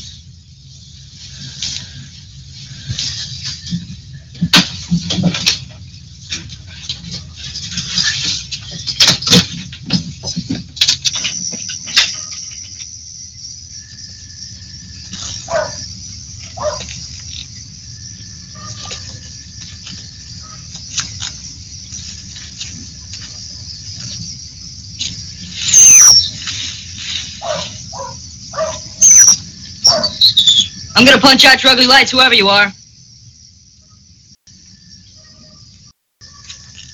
Kitty, kitty.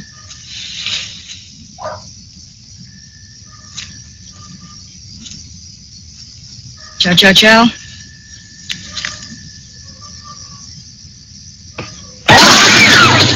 It's finally ringing left down just 3 yards from the goal line.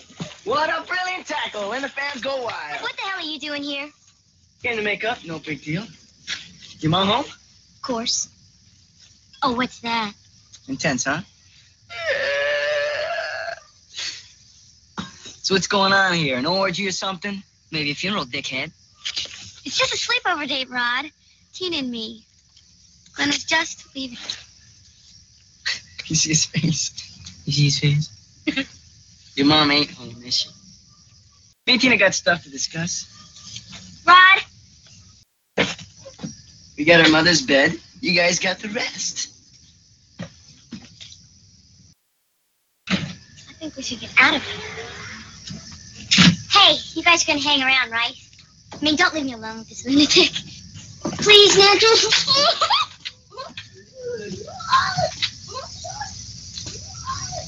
Glenn, not now. We're here for Tina now, not ourselves. Why is she so bothered by a stupid nightmare anyway? Because he was scary, that's why.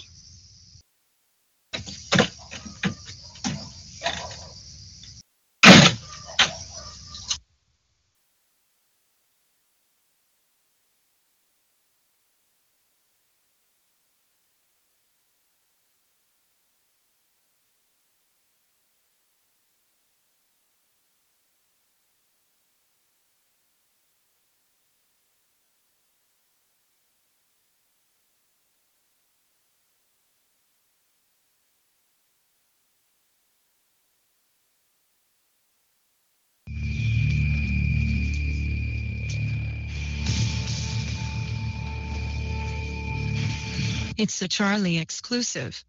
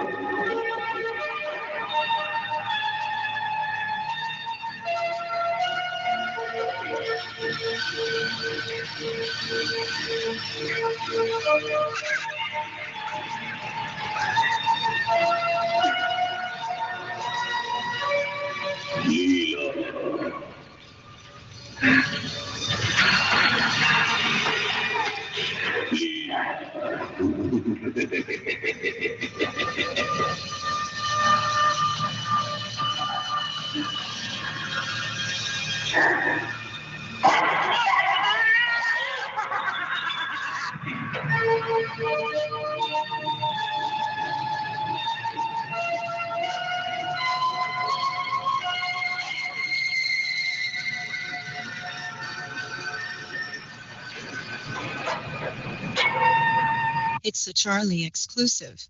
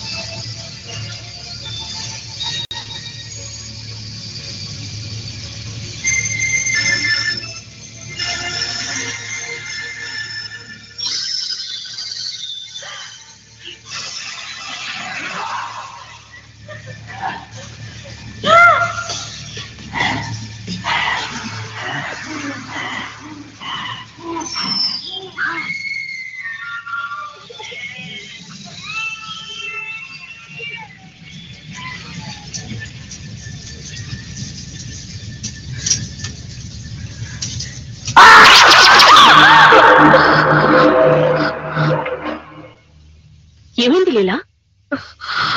ఏదో కల mummy. నీకిప్పుడు మళ్ళీ ఆ పిచ్చి కలేనా?